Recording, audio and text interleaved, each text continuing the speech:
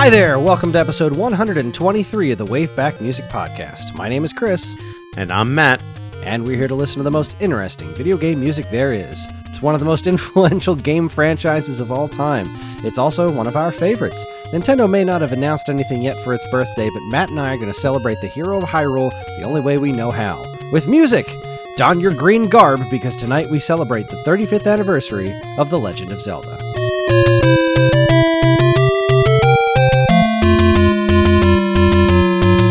Well, hello, Matt. Hello, Chris. This month marks the 35th anniversary of The Legend of Zelda. I don't know if I'm happy about that or if it bothers me that I'm older than The Legend of Zelda. Yeah, So, I started doing a YouTube show over on Stone Age Gamer, and it's about, like, the weird old stuff in my collection. And I'm looking at things like, oh, well, everybody knows about this. And then I stop and think, like, well, maybe I should do something on Atari 2600 games, because maybe most of the people who are watching this aren't old enough to have had a 2600. I mean, I'm barely old enough to have had, like, it was on its way out when I had it, you know? So, yeah, feeling pretty old. Thanks, thanks, Zelda. I'm going to feel a lot older in July when Donkey Kong happens, because, you know, that's the 40th anniversary, and I was also born in 1981. I'm a month older than Donkey Kong. Oh, I'm older than Donkey Kong. Not by much, but we're not here for Donkey Kong. We're here for The Legend of Zelda. We're not here to talk about how old we are. Oh, well, I'm always willing to talk about how old I am. And then groan as I get up. Yes, talk about how old I feel. Oh, that's a whole other conversation. That's another podcast for another podcast. Podcast for another podcast. Well, let's start by talking about our personal histories. We're gonna get to the music because we got good music, but let's talk a little bit about how did you first experience The Legend of Zelda? Nintendo, the very first game. I swear, there's something about that gold cartridge. God, it's so good. It's so iconic. Like, wow, you see that guy, I don't know, I don't care where you are. You see that gold cartridge and you're like, what is that? And, you know, imagine being like 7, 8, or 9 and seeing that for the first time and, you know, throwing that in the console and then playing it. Like, you know, my early memories of playing The Legend of Zelda are like, you know, sometimes I wonder how, like, I put on my own pants in the morning at 40. I can't even comprehend, like, how I was trying to play that game at, you know, 9 and 10.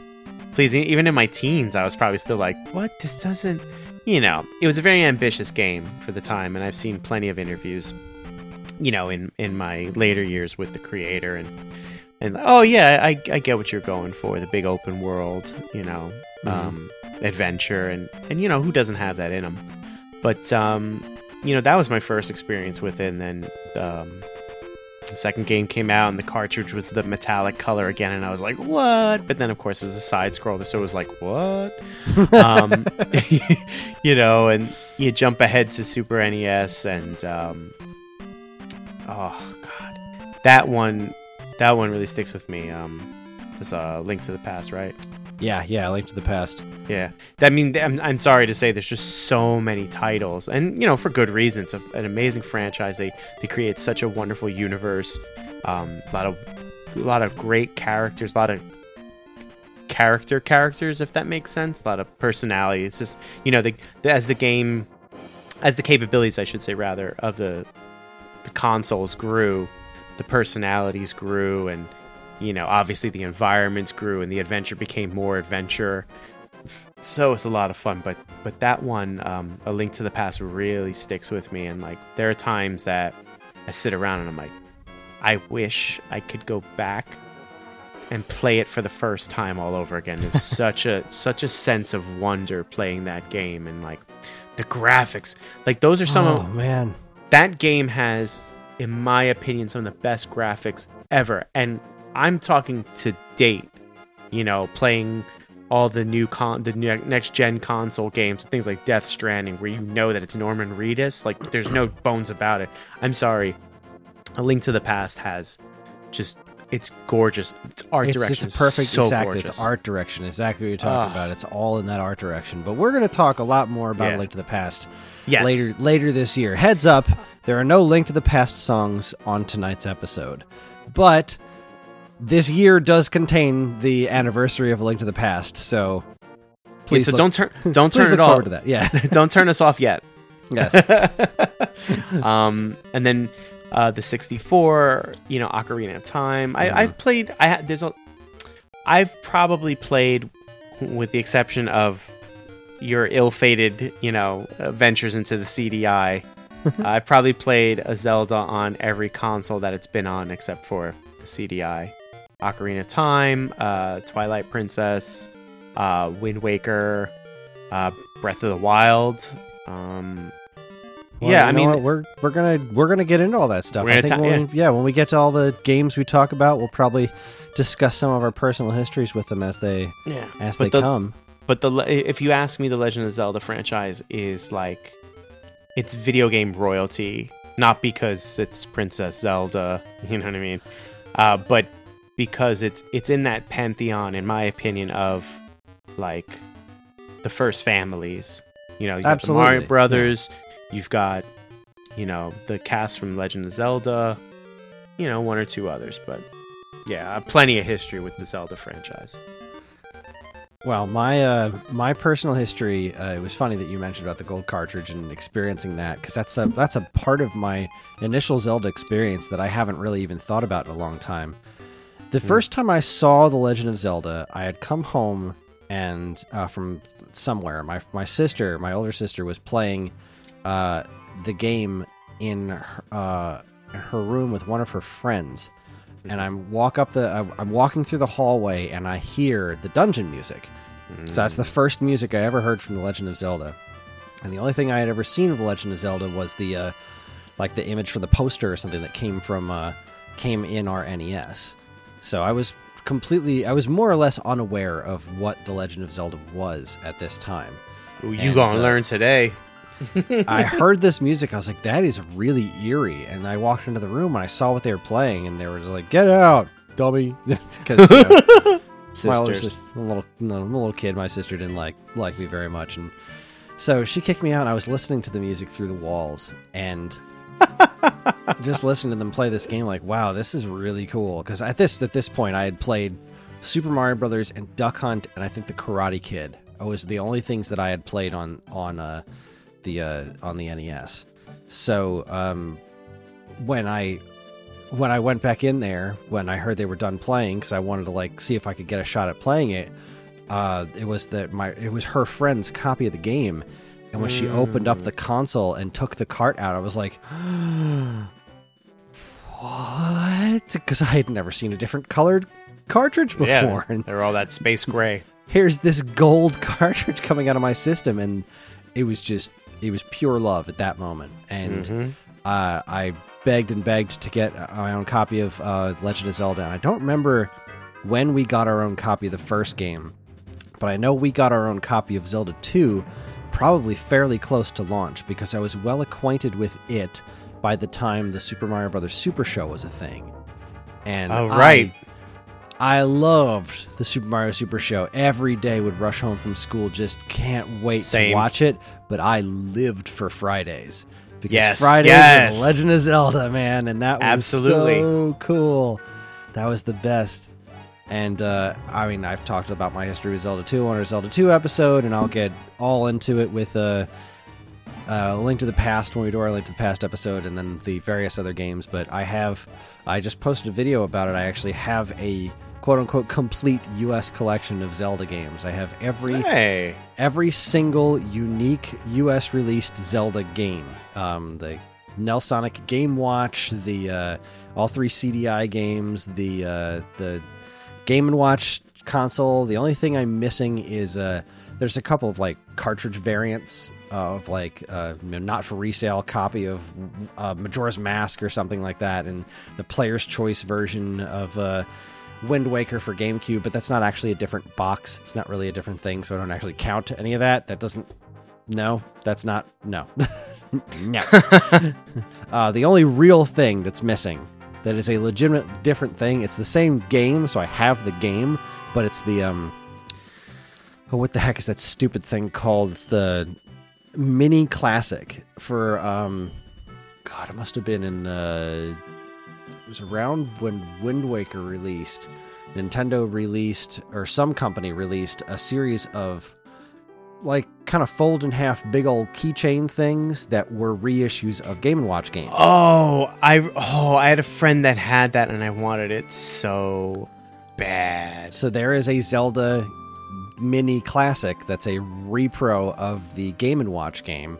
Yeah. In this little gold looking thing, and I don't have one because they sell for several $100s now. Yeah, and of course. That's a bummer. But other than I have the actual Zelda Game & Watch, which is infinitely cooler, so yeah, put that in your pipe. But yes, I it's my favorite game franchise ever. Just bar none. It's right up there, and I'm with you on the video game royalty. For me, video game royalty is Mario, Zelda, and Metroid. Like that's my top. That's my pantheon. Yeah. That's the Holy Trinity, and then right next to Metroid and Zelda are Donkey Kong and Kid Icarus for me, which is fun because that's where it started. That's where it started for me because I used to love. I was just talking about this on the SAG podcast with Dan last night. Is the F1 stuff like F1 Race for Game Boy, or Tetris for NES.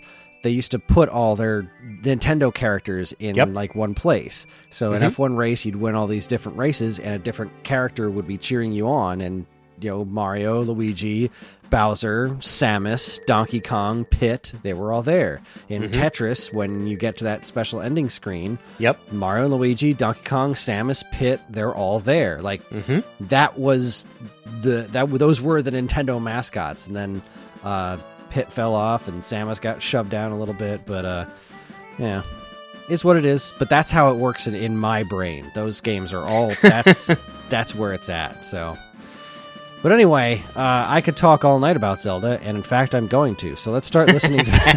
Let's start listening to. You've been music. Warned. We each picked 5 tracks from the history of the Legend of Zelda franchise, and have you already looked at what all my tracks are? Do you know all of them?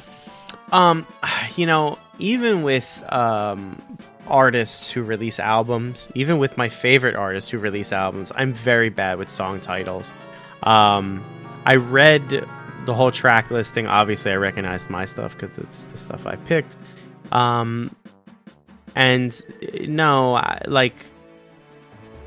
There's a track. I want to see if you can guess what game it's from. That's all, but we'll get there. So you wait, but I mean, it's written right here.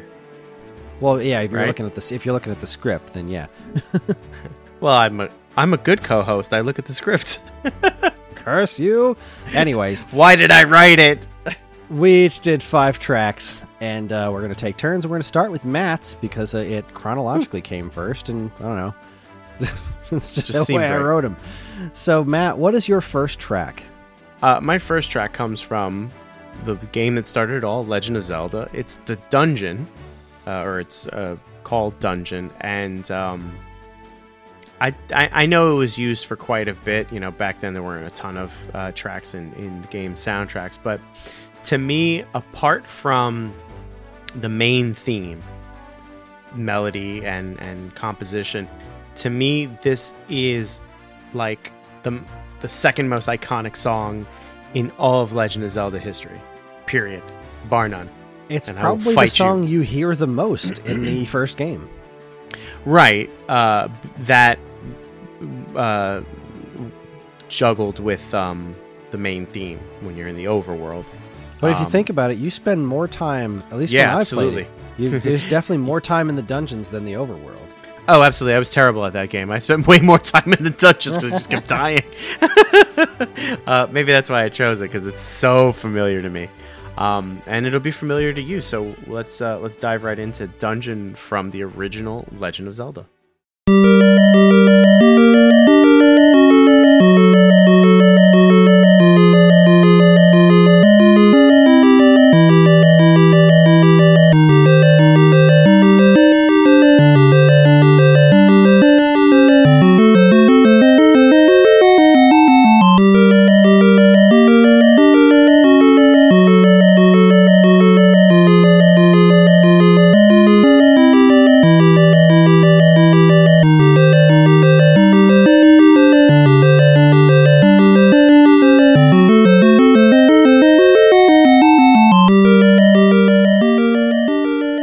a song that is. Oh, there's so many like fond memories and nostalgia attached to just that song. Mm-hmm. And then of course, excuse me. And then you think about how it's been redone over the years and it shows up in places like Smash Brothers. Or these tracks end up in things like Smash Brothers and stuff, and you have so many other gamers like us who are so fond of the music that they go ahead and they recreate it. There was that. It's happened several times, and I've missed it every single time. There'd be the orchestral concerts of The Legend of Zelda. And, oh my goodness, yeah, I've actually seen that 3 times.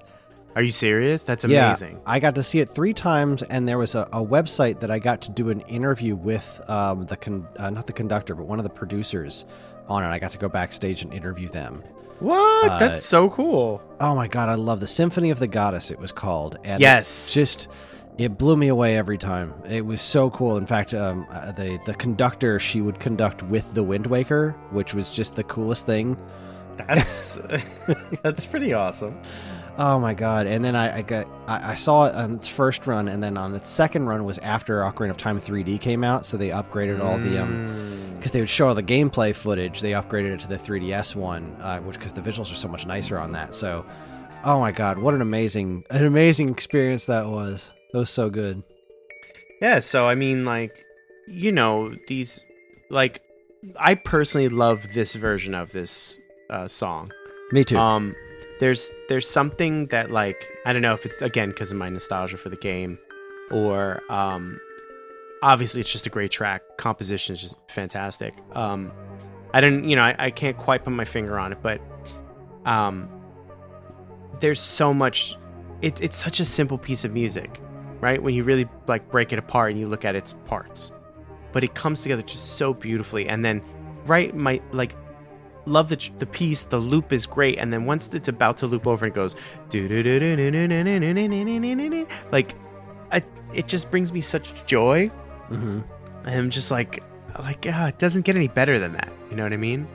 I do. It's extraordinarily eerie, and it all comes down to those instrument choices. It makes me think of, you hear this song reprised a lot, and I think the closest I've ever heard someone really nail the feeling of this to was when this was reused in the new Switch version of Link's Awakening for the Color Dungeon. There's a part where it kind of all comes down a bit, but this reminds me a lot of the Vampire Killer from the original Castlevania. I was going to say that there's very reminiscent traces of, or it nods to or reminds me of something you would get in a Castlevania game. And specifically because of the tone. It's a very quiet song. It's not in your face. It's not high energy. And the same thing with the original version of Vampire Killer. It's not high energy. It's got a very reserved tone to it, and it helps add to the real sense of just, you are completely alone in this creepy dungeon. And so now go through and find good luck. Try not to die, because there's no one coming for you. There's nobody else. This is it. And it really, really lends itself to that feeling of solitude, even more than even the original Metroid. That's not necessarily true. Metroid really does nail that solitude with some of the other areas. I'm just thinking of the main Brinstar area is very majestic and superhero-y, and then you get to the other places like Norfair, and it gives you that same kind of sense of solitude. But that was that's hip to taco. We're talking Koji Kondo here, and this is just couldn't be more different from his work in Super Mario Brothers. But it's also so 100% perfect. Also when you're talking about different versions of this song, this was also not just in my head because of the game, but also because of the cartoon. And I wish there was a way to actually get just the music out of that cartoon. I wish there was a way to do it, because there's so many 80s cartoon synth versions of these Zelda songs, and this was like Ganon's theme. Anytime Ganon was in the underworld summoning demons from his giant demon orb thing or whatever that was, this music, some rendition of this was playing, and it was so cool. Great pick. Thank you. I mean, again, amongst, my favorite pieces of music from the franchise and just in general. Well, let's move on to my first pick, and my first pick is a little bit of a cheat, but we did Zelda 2 not that long ago, and when we did it, I talked about the town theme, and a very interesting rendition of the town theme that I had never thought of before came from Banjo-Koozie, who, as you all know, I am a ridiculous fan of his work, and quick sidestep, he just released the Super Mario Bros. 2 character selection screen, and I don't know what it is about it that makes me so happy, but I've listened to it like 20 times by now. It's one of his best covers. I just love it. It's so good. But it also anyway, doesn't hurt that he's like a super nice guy. He is. He's one of the nicest humans on the planet. He's just freaking awesome. But anyway, he did a cover of Zelda 2's town theme, and that's what we're going to listen to here. Zelda 2 was another game that just meant so very much to me. Back when, a sequel being a complete and total reinvention of the franchise was that was the norm. Like, there was no other Zelda sequels. So how did we know the third game wasn't going to be a racing game? It's just, let's change it up. Let's see where it goes. And the music in Zelda 2, originally by Akito Nakatsuka, is super, super good. And I always liked it just as much as the Koji Kondo soundtrack. And this town music has always been one of the most wonderful compositions, but I never really cared for the instrumentation of it. Now, I've heard some really pretty acoustic guitar versions, but this version we're going to listen to has a very different, like, almost town fair vibe to it. Really reminds me of stuff like Hyrule Castle Town in Ocarina of Time, or the Hyrule Castle Town from Twilight Princess. It's just got this really live music feel to it, and I think it's gorgeous, and it's got to be my favorite version of the song I think I've ever heard. It's magnificent. So let's give it a listen. Here is the Zelda 2 town theme as performed by the wonderful Banjo-Koozie. Enjoy.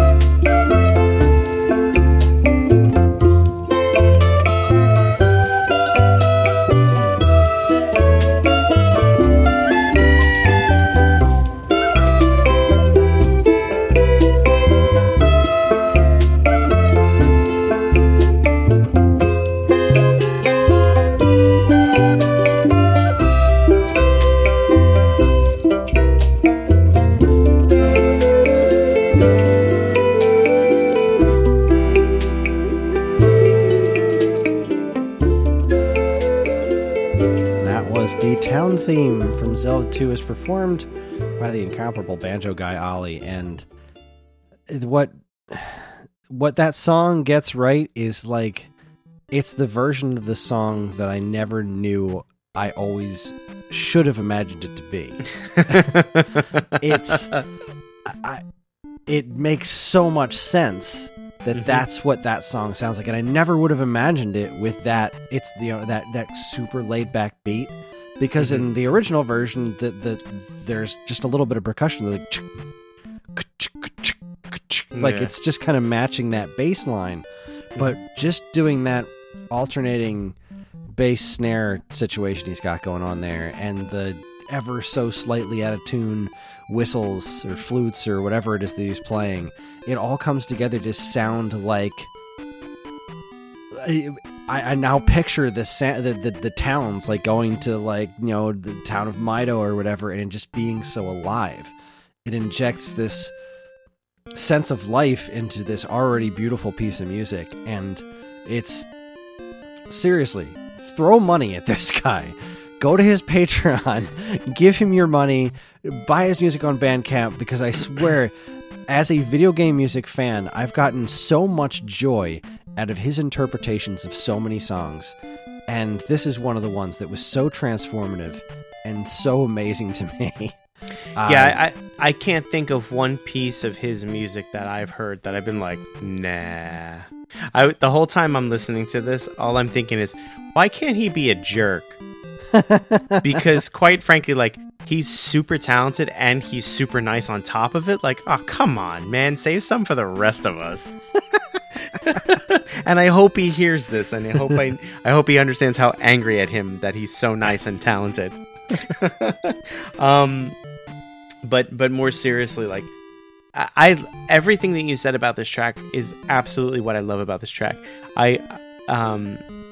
We've talked about this before, how we listen to the song at the same time in our own headsets, and we have little conversations perhaps here and there in between. And so as soon as this kicked in and you hear those the little horns and the pipes play, I started laughing. I was like, yeah, I get it, meaning I understand what you're saying. It feels like a live vibe. What I love about that sound is that the fact that it's almost out of tune gives me this idea, and it goes along exactly with what you're saying. I see a little gazebo, and I see a couple people that kind of know how to play instruments, and then the only people in the town that kind of know how to play instruments, and like, can you guys just play something for the festival? And they're like, yeah, all right, I guess so. And this is what they come up with.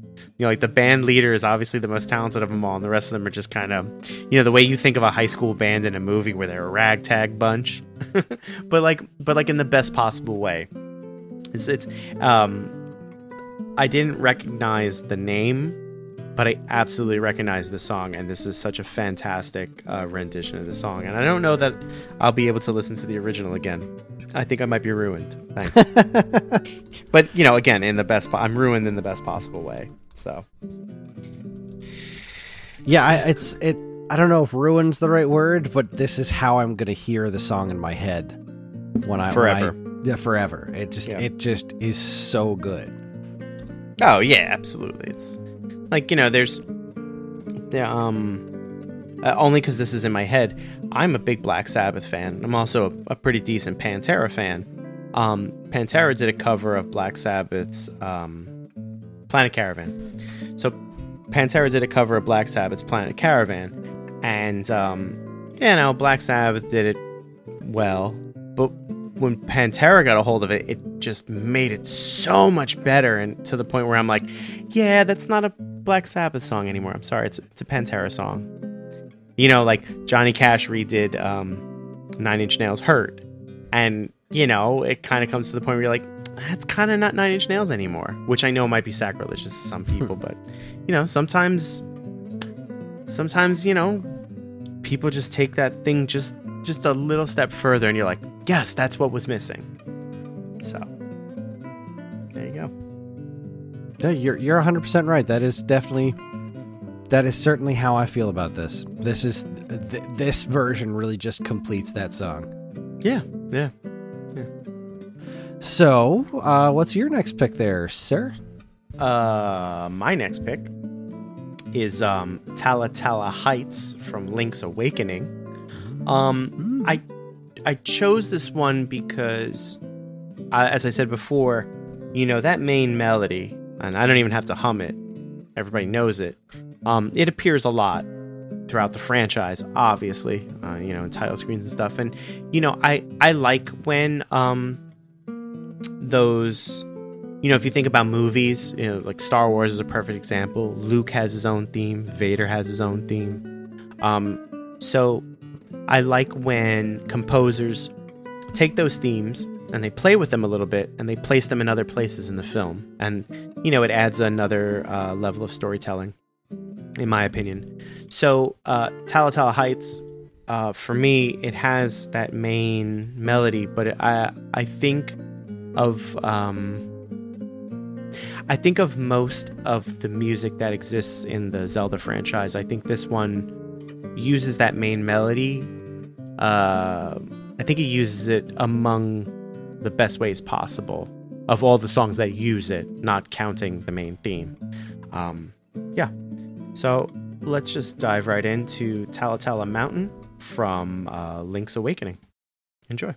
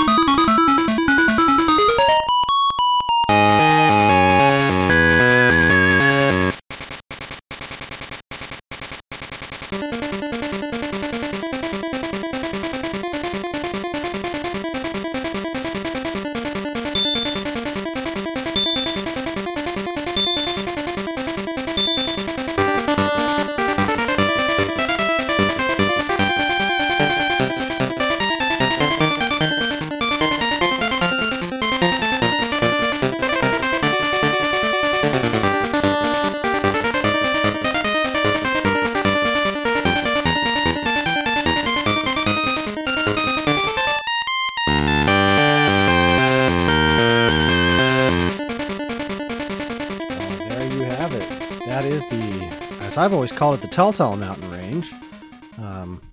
It's Tal, so I don't even know how you're supposed to pronounce it, but whatever. What was I saying? Tala? Oh, my bad. Yeah, I'm adding syllables. I have a bad habit of doing that. That's okay. Well, you just made up a word too, so I feel okay now. So I agreed with everything you said beforehand about this being one of the best uses of that main Zelda melody. This song is brilliant. I remember getting to this. First off, this game in general is just such a fun little masterpiece. And I remember first playing it on the Game Boy and being kind of turned off at how it was like, oh, this is just doing Link to the Past stuff, but worse. Like that's kind of obnoxious, but within seconds I walked outside and there was the title screen was kind of amazing, and then I walking around the room was like, okay, this is kind of that's a chain chomp? Why is there a chain chomp here? And those urchins look a lot like the Gordos from Kirby. This is a strange game, and I think I love it. And I did love it. The owl shows up and everything, but man, you get to this spot, you start climbing up the mountain and try to things are getting more difficult as you're going north and further north on the map, and then you just make it up the mountain range and the music changes, and I was like, what? What's going on here? Because that had not happened in a Zelda game previously. In Zelda 2, Link to the Past, you go to Death Mountain, that music's not changing. Unless you're in the Dark World and Link to the Past, but that's kind of a different animal. The music's different everywhere, but you go up onto the mountain and then this music starts changing, and I was like, what is this? I shouldn't be here. And then I went back down, and then I immediately turned back around. I was like, that sounded good. And I went back up there to this one little spot. I couldn't get anywhere past just this one little spot, and I sat there and listened to the music for a couple of minutes like, wow, this is good. I love this darn game. Right. And yeah, this is one of those songs that's always stuck with me, and the whole game in general. The remake on Switch was just beautiful, and I love it. Great pick. Thank you. I think among my favorite parts, obviously the main melody, as I mentioned before, is just among my favorite just composed melodies of all time. But I love, there's such a lot of great stuff to this, like when the drums drop out and you just get that one brief moment for dynamic. It excites me so much. I'm like, oh yeah, right. And then it goes into that bass. Doom, doom, doom, doom, doom, doom, doom, and it sounds so full, right? The only thing that upsets me about that is it lasts for so short a period of time. And that's part of what makes it special. I'm well aware. Like, if it lasted any longer, I'd be like, it's cool. As opposed to like, I love that part. And then later on, there's the part where kind of the bass and the drums kind of just go like, doom, doom, doom, with the music. Just like such a great composition, like really, really using dynamic to your benefit to create such a dynamic piece. Very, makes it very thoughtful. Just to throw out the names, it's Minako Hamano, Kozui Ishikawa, and I believe the bulk of the work, I don't know this for certain, but I believe the bulk of the work was done by Kazumi Totaka. But I mean, my hat's off to you three. Like, just a fantastic job. In every conceivable way. Absolutely. All right, my pick. Now, this is going to seem a little silly, but I really did want to throw this out there, and I don't mean this in any sort of ironic way, okay? I need to tell a story about why I've chosen this song. Let me settle in here. So this is... we're going to be listening to a song from Link Faces of Evil for Philips CDI. Now, these games are legendarily awful, and they are as bad as they say. But let me preface this by putting you in a position that some of you may have actually been in as well. I started with the original Legend of Zelda, became quickly obsessed with the franchise through Zelda 2 and the animated series, right? Now that cartoon was it for me, right? That's in my brain like, wow, I love this cartoon. Then A Link to the Past shows up and completely just blows my world in two. A Link to the Past was it was a watershed moment for me. Mm-hmm. It showed me how much more games could be. It looked like what my imagination thought the original game should look like. The colors, the grass was green, the water was blue, the lost woods, everything. Game is a freaking masterpiece. Yes. So what's next? Where does Zelda go from here, right? Link's Awakening, okay? Link's Awakening comes out for Game Boy, and while visually it's not as impressive as A Link to the Past, it could never be, but it was portable Zelda, and it had such a personality, and by the time it was over with the story and everything, it was all heartbreaking. I was, again, completely and totally solidly blown away. What I wanted Zelda to do after Link's Awakening was to revisit Zelda 2. Okay, so we had Zelda, the top-down, then we had Zelda 2, which was this amazing sidestep, but then we went for 3 and 4 back to the top-down thing. I would love more than anything for them to take another swing at side-scrolling Zelda. Now, Ocarina of Time was a ways off. The N64 was a twinkle in the eye somewhere. I had no idea what was coming next for Zelda. As a kid, you get up in the morning and you watch your Saturday morning cartoons, but if they haven't started yet, sometimes you would turn on the TV and channel surf, which you young folks don't really understand what that is. But you'd flip through the channels and see what was on. And one day I landed on, before all of my cartoons started, I feel like this was a Sunday morning thing more than a Saturday morning thing, but that's just tucked in my mind. Either way, one weekend morning, super early, I came across an infomercial where there's this guy named Phil talking to this sentient wall about the meaning of life. And it was an infomercial for the Philips CDI, which we all know it's like a joke now. But then, when you think about technology of then, the Philips CDI was this... It was the future. They were talking about, and here's Compton's interactive encyclopedia, and they're moving things around and interacting with an encyclopedia. And I look over at the wall, and there's an encyclopedia set on my wall, like, oh my God, this is incredible. And I'm looking at this like as a little kid thinking, this is the future of video games right here. Look at this stuff. This is crazy cool. And you're seeing all this, Sticky Bear reading or whatever, all this fully animated stuff that looks like cartoons. And then the guy says something to the effect that Phil says something like, well, do you have anything a little bit more challenging? And he says, why don't you try The Faces of Evil? And the title screen for Faces of Evil shows up, and it says, Link, The Faces of Evil. And my heart dropped. I was like, what? And this song we're about to listen to is what played. As it started, this song plays, and you see the honestly really cool looking map that shows all the different places that you can go, and they start showing the gameplay, and they start showing some of the cinematics. Now, I'm a little kid. I've obsessed over the Zelda cartoon, and this Zelda stuff, when you're not really hearing all the really crappy dialogue and acting, looks like the cartoon. It looks like that Super Mario Bros. Super Show cartoon in a video game. Now you've got scenes like that, you've got this incredible map, and then they start showing some of the gameplay. I had no idea that it controlled like trash. It just looked like a new side-scrolling Zelda game. And I was like, I need this in my life. I need this. And I begged my parents for the CDI over and over again, and they never bought it for me because it was insanely expensive, and thank goodness they didn't, because I probably would have hated this game. It would have made me so sad and so angry.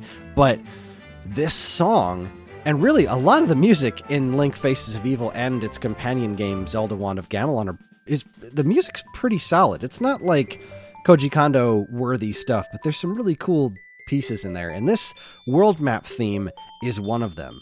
Because for me, this was what the future of Zelda was. This song right here was just this heart-pounding moment for me, and it's a pretty cool tune. So this is World Map Theme from Link Faces of Evil for Philips CDI by Tony Trippi and William Havlicek, I think is how you say that.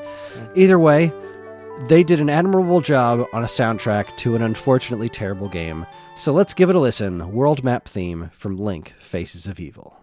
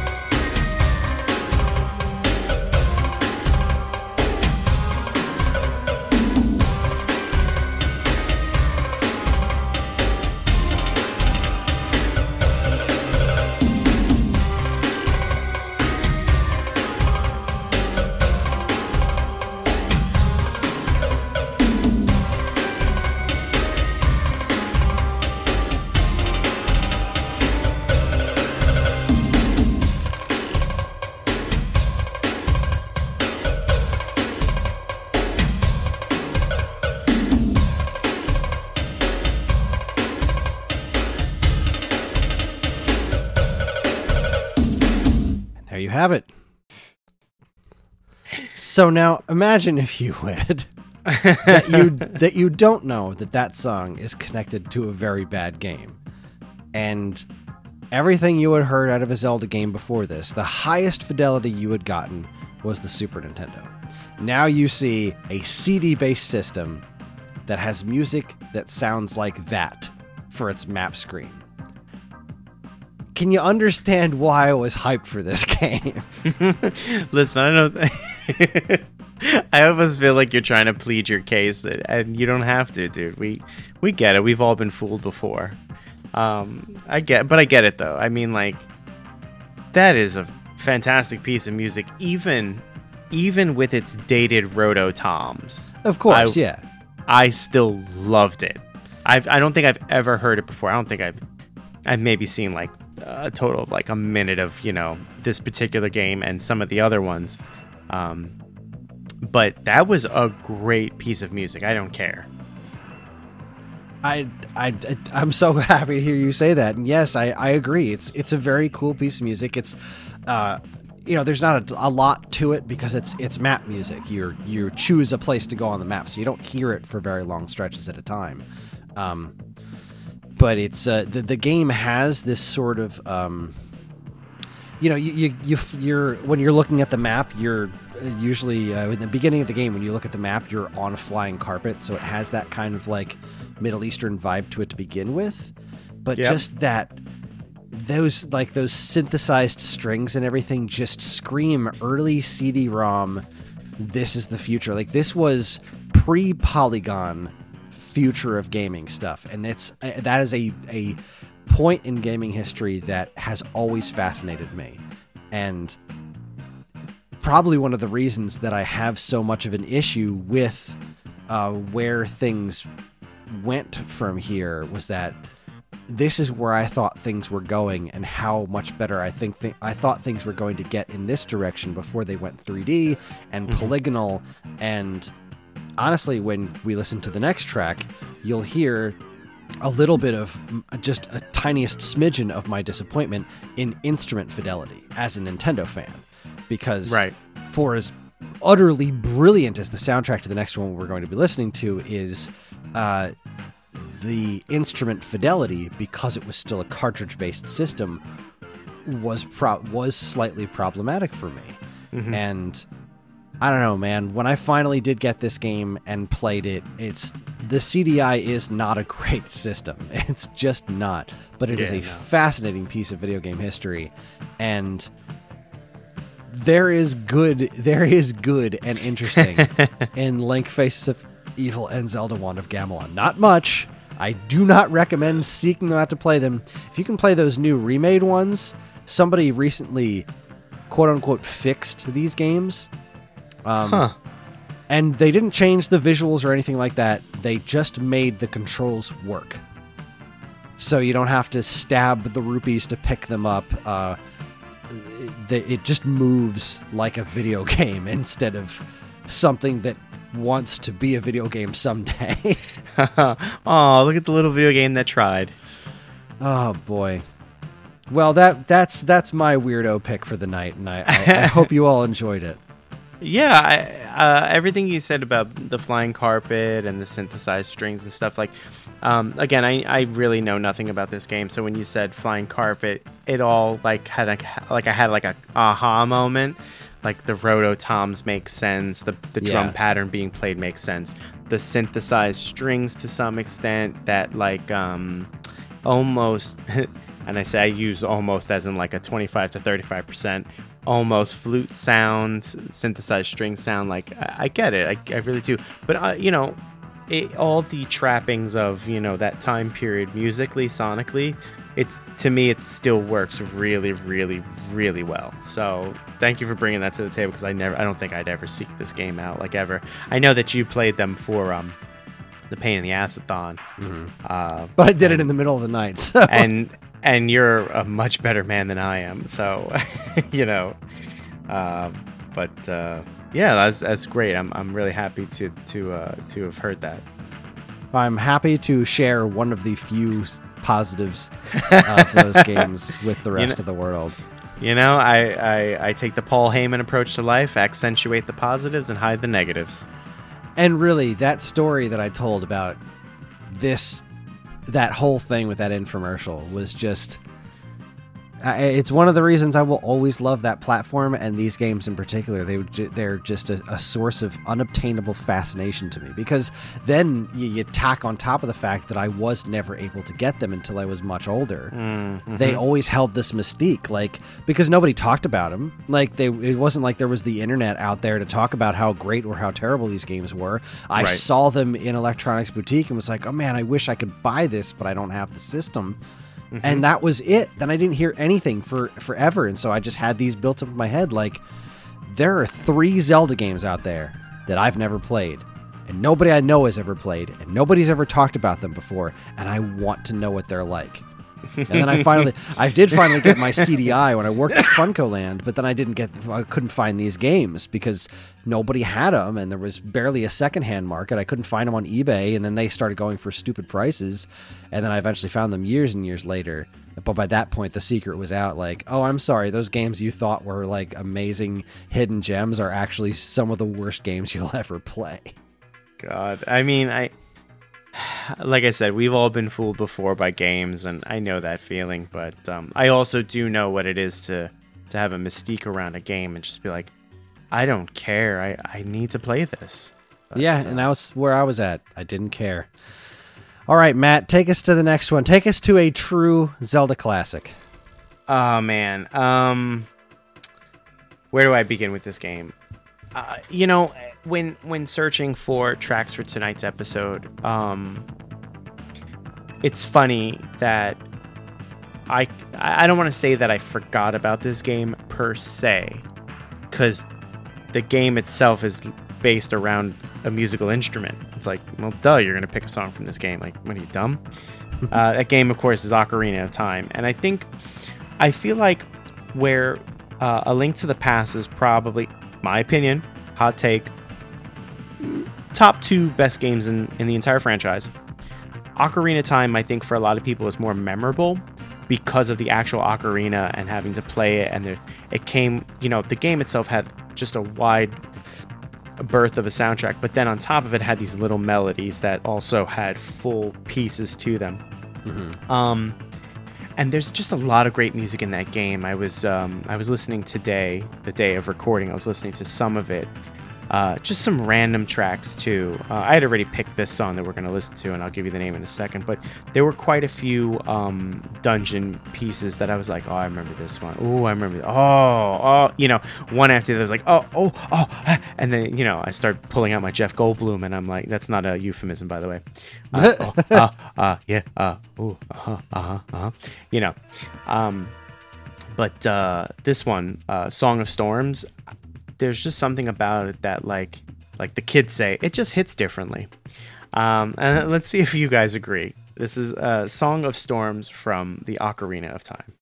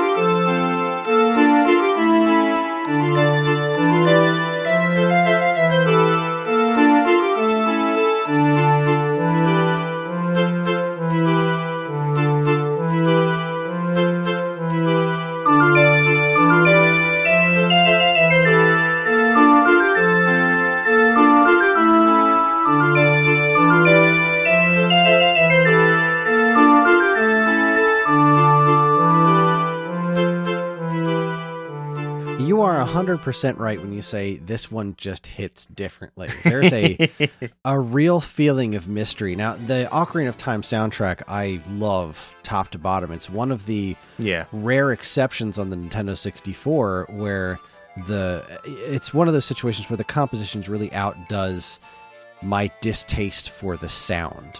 The Nintendo 64 obviously couldn't do CD quality sound, so in that generation, so much truly amazing music was coming out of the PlayStation at the time and the Saturn at the time, and even stuff like the CDI and the 3DO and PC. But then you have the Nintendo 64, and you've got these very, I don't know if compressed is the right word, but very fake sounding instruments. And you listen to them now, and there is a certain charm to them, but it's not like chiptune charm. It's like, right, here's some really crappy instruments they use to play some really amazing music. And Majora's Mask, I think, suffers from this just dreadfully, where there's a lot of really great tunes in there, but I hate the instrument choices. I will absolutely agree with you on a lot of that. But this song in particular had such a mystery to it, and it was really eerie because it's just used in that windmill. You walk in there, and there's this completely nuts guy with a creepy look on his face and this little box, and he's just cranking it and playing this music. He's round and round and round and round. I'm like, okay, buddy, whatever you say. I'm gonna go. Please don't kill me. Yeah.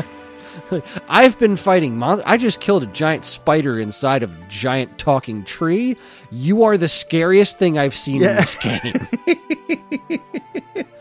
And then you come back later and you play the Song of Storms inside, and it starts raining, and he loses his mind. As if it wasn't already gone. Right? It's like whatever little threads of sanity he was holding on to are gone. That guy is broken. And it's like, I don't even know. It's the weirdest, second most unsettling thing in Ocarina of Time. The most unsettling thing is the Skulltula house, when you walk in there and the dude's half transformed to a Skulltula, and I'm like,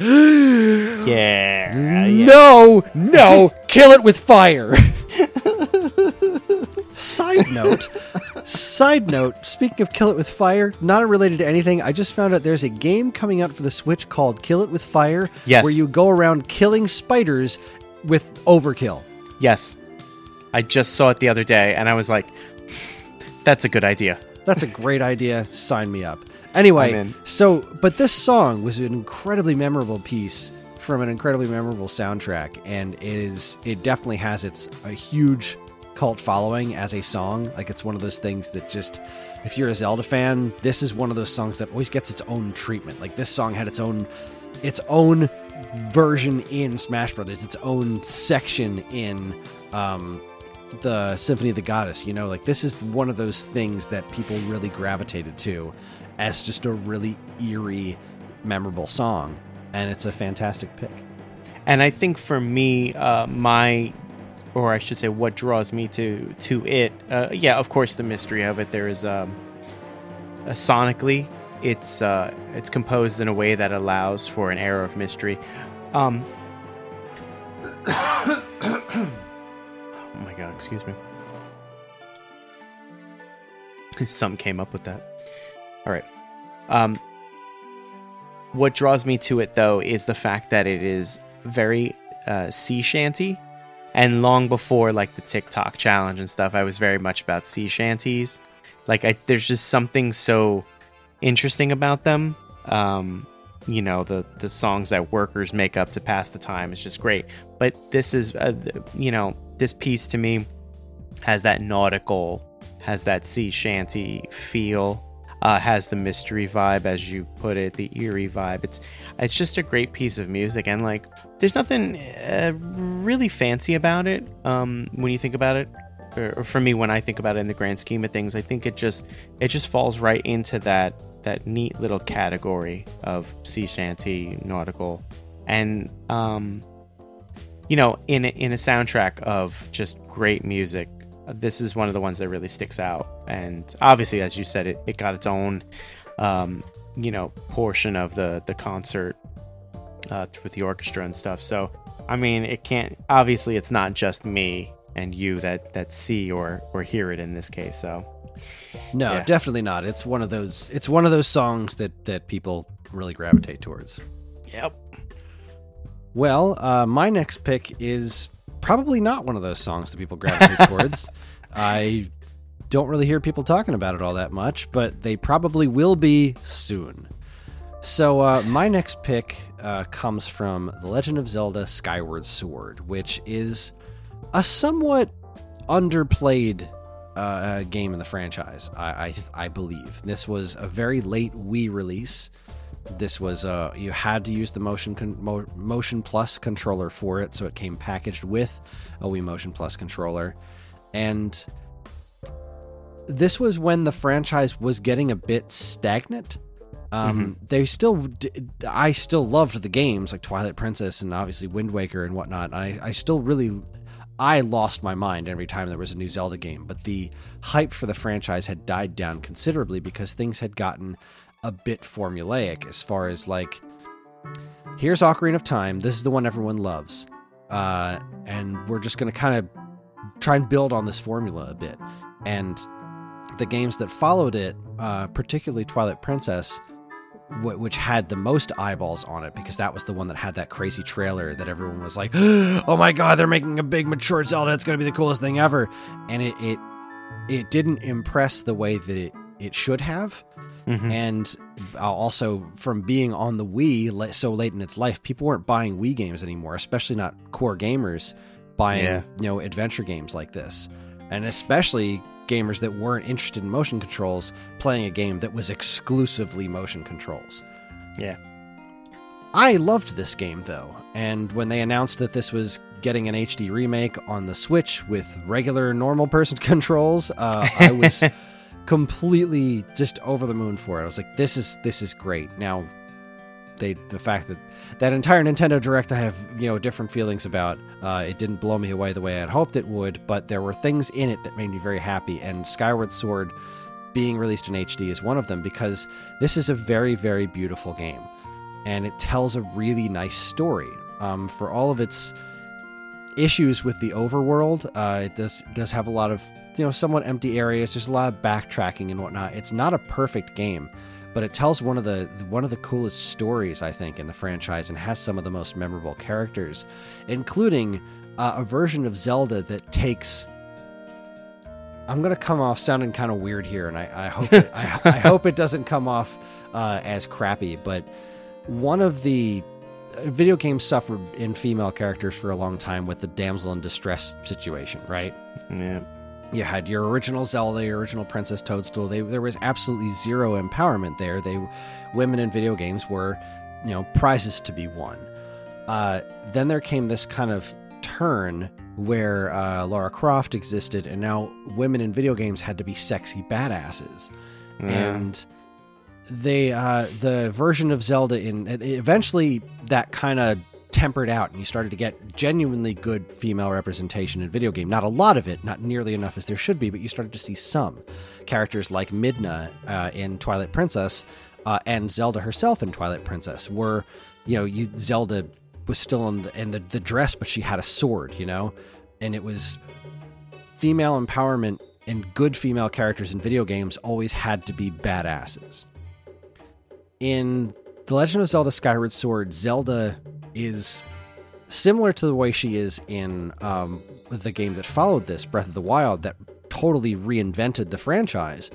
Zelda is a badass for a very different kind of reason. She's not, sassy and that kind of strong or anything like throwing out one-liners. She's intelligent. She's intelligent and she's brave. And you do have to save her. Your mission is going after her, but because what she's doing is not something, that involves a physical prowess of fighting a thing. She's doing something that is incredibly important that only she can do. And it's something that I really liked about this representation of Zelda, is that she was not portrayed as some sort of physically strong character. She was just portrayed as a normal person who had a destiny that she never asked for and wound up having to go through stuff. Like, I don't want to spoil the game, and I don't remember all the details, but I just remember going through this game, and I really liked the character of Zelda. This was also the first game in the franchise that was overt about there being a romance between Link and Zelda. Mm-hmm.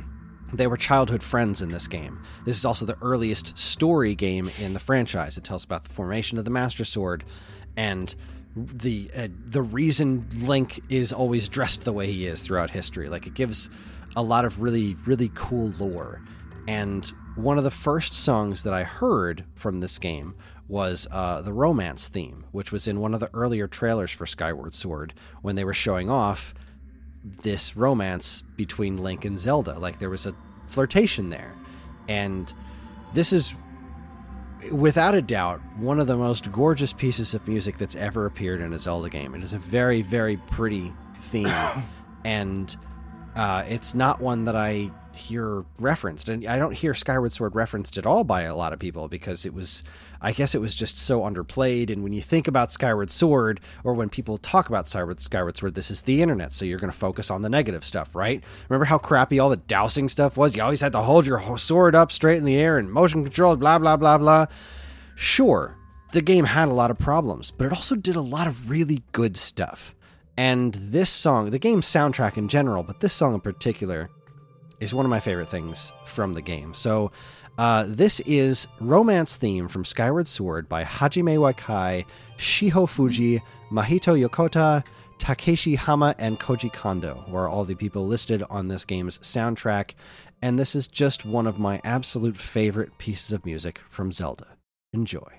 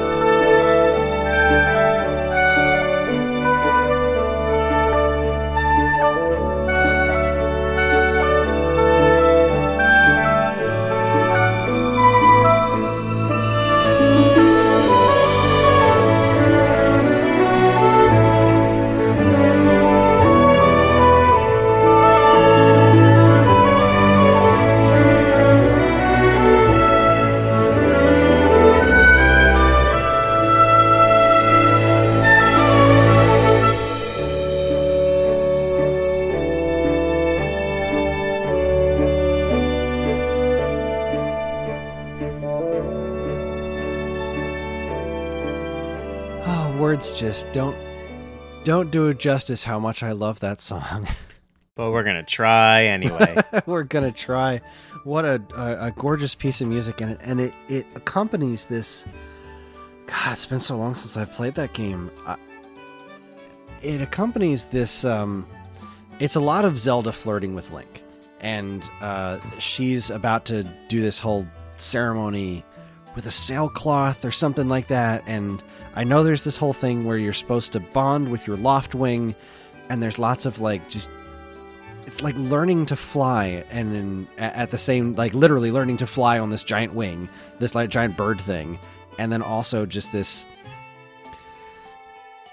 I remember the trailer more than anything, and the trailer where I first heard this song is like it's going through all these cute little scenes with Link and Zelda, and they're jumping off a cliff and landing on their birds and flying away.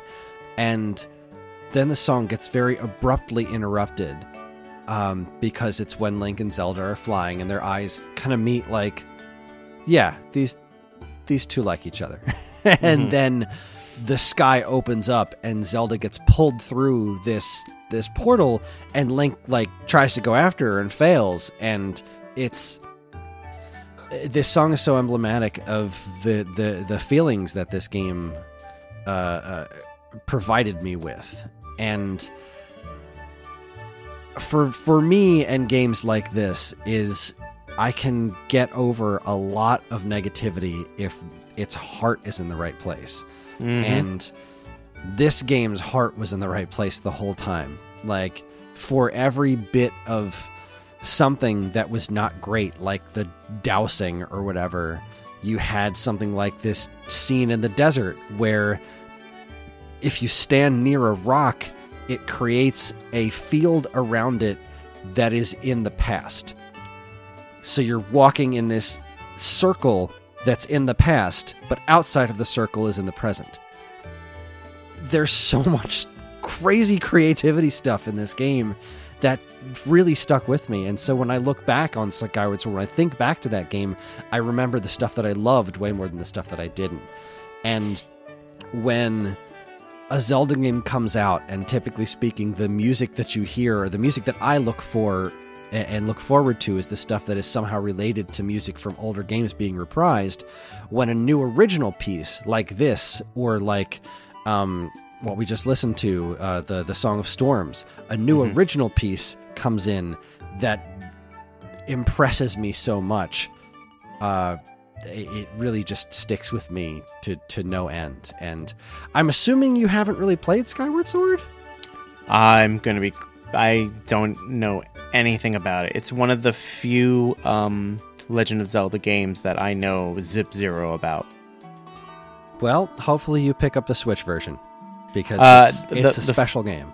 The fact that you said that it got an HD remake and that you don't have to worry about the motion controls, that already sold me. Like, not that I ever had a problem with motion controls. One of my favorite games, probably of all time, is all the Metroid Prime games. I thought they were fantastic. But yeah, I know that the description of this Zelda game's a little bit different. But yeah, I'm interested. I'm absolutely interested. I will say this about the motion controls in this game. As excited as I am to play it with an analog stick, where I lived at the time, the motion controls worked almost flawlessly for me the entire time. And it adds so much to this game in particular, because the combat is built around the ability to swing your sword in any direction. So you'll be fighting like Astolfo or whatever, and he'll hold his sword one way, so you have to attack where his sword isn't. Yeah. Or if they're holding their swords out to the side, you got to slash vertically so you can slice in the middle. Or if they're holding them horizontally, you got to slash horizontally to get in between those swords. And there's a robot boss fight called Galactos that I'm not going to spoil, but good God gravy, that is one of the best. Honestly, one of the things that you will hear about Skyward Sword is like even somebody absolutely trashing the game be like, but that Galactos battle was one of the coolest things in any Zelda game ever. And they're not wrong. So I don't know if I'm going to play this game entirely with Joy-Cons, but I'm going to try it with Joy-Cons first. Because, boy, it is the way the game was intended to be played. Anyway, go on. I want to hear your thoughts on this wonderful song here. The first thing I thought was, what a beautifully understated piece of music. To what you said, like, there's never really a romance storyline, through line for Link and Zelda.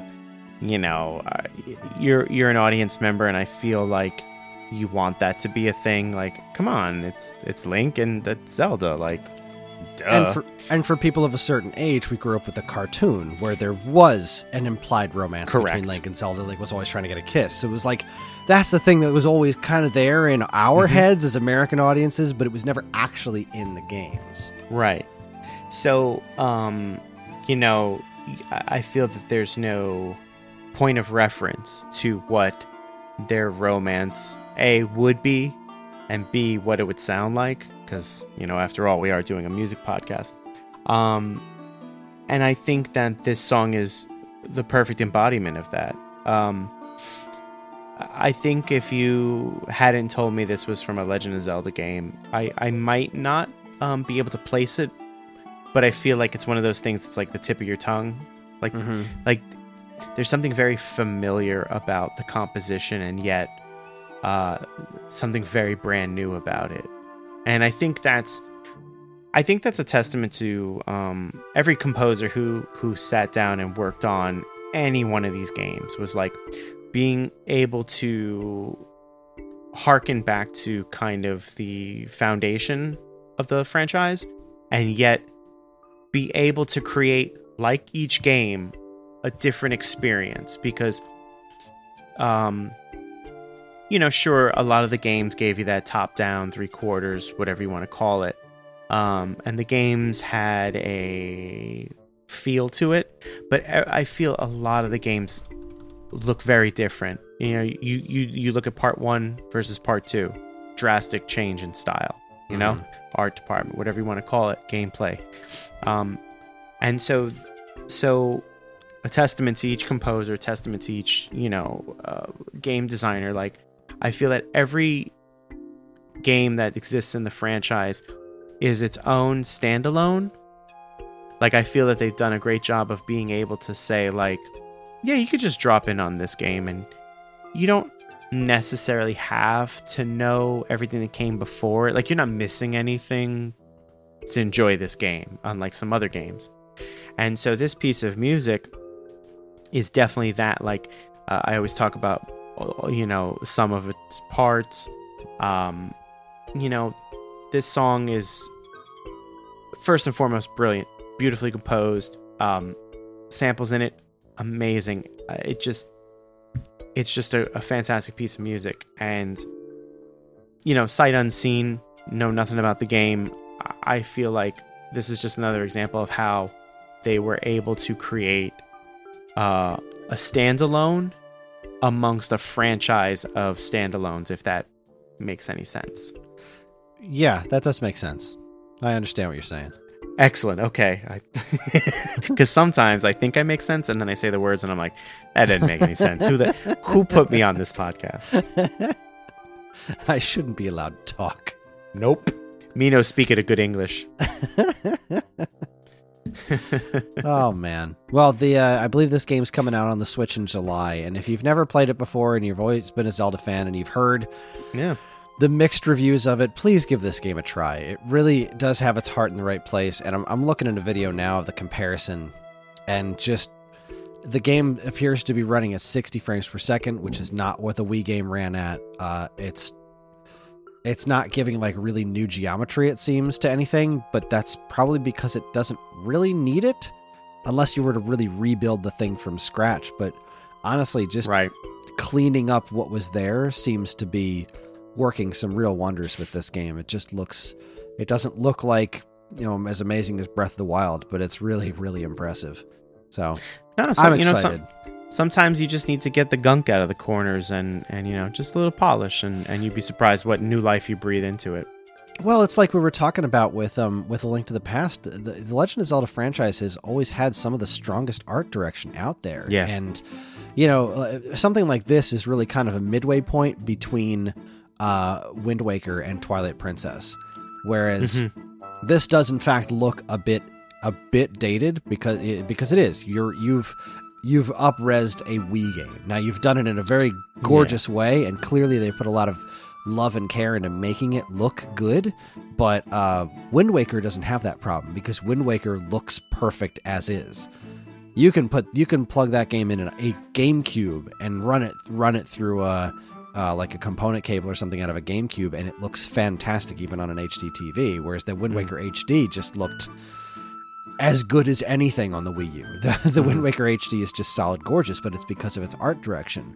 It used more simple geometry in the cell shading, and that just ages better. Whereas when Twilight Princess HD came out, I saw a lot more seams in it. I looked at that and said, you know what, the art direction in this game is a bit garish at times, and that's that's a thing that kind of bothers me. So I don't know, man. It's this game. This game looks really good, and I'm very excited to play it again because I love Zelda games. And I think we are at about we each got a few more picks left. So what is your next choice, my dude? That caught me way the hell off guard. So speaking of the Twilight Princess, I enjoyed that game. As did I.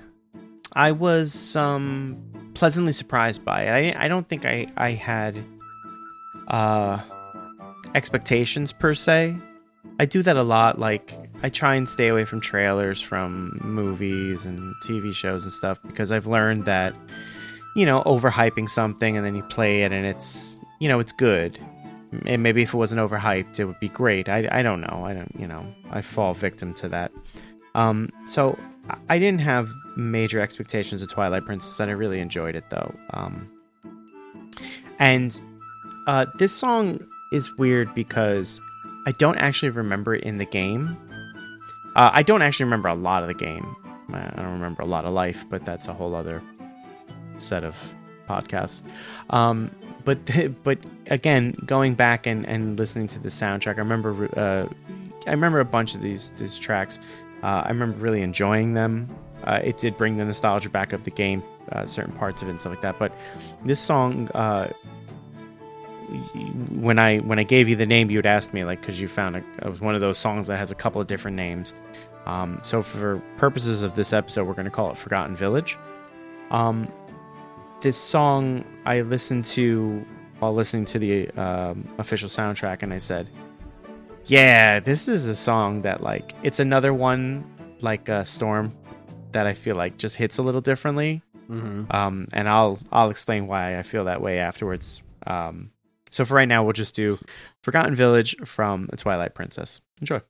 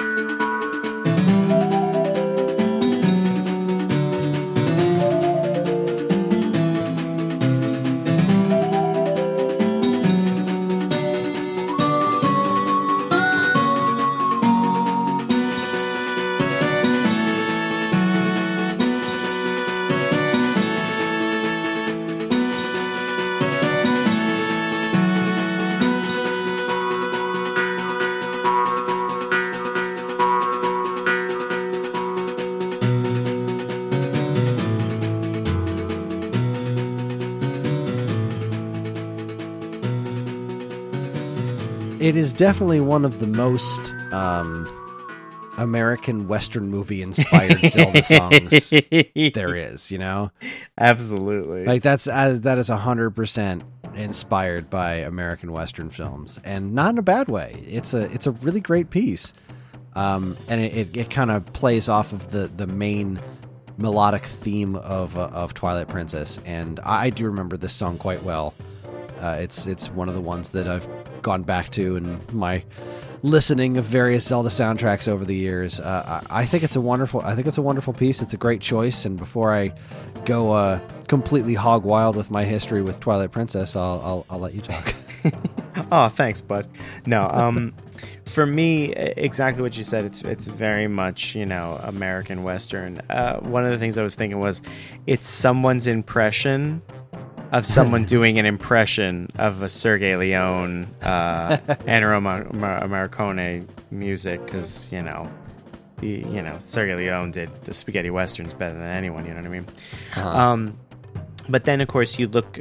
So I was looking for just some pictures of the actual Forgotten Village, and for the record, it keeps coming up Hidden Village. So again, like I said before, we talked about it having multiple names. So yeah, I've seen it listed as a bunch of things. I wrote Forgotten Village because that's what the version of the soundtrack I have had it listed as. That's all. And that's what came up when I was listening to the OST. But if we got it wrong, I'm sorry. It's named a couple of things. So anyway, but if you look at photos of the village, or if you remember this particular part from the game, it has a very Western vibe. The town, the little village, the town, whatever you want to call it, is made out of wood. There's those little wooden walkways that you think of, of John Wayne walking down, or someone getting tossed out of a saloon onto, or whatever. And I talk about it all the time, where you create this nice, neat package. Your art has one vibe and one feel, and you want the music to match it. And this is one of those instances where the music absolutely, like a hammer to a nail, just hits it right on the head.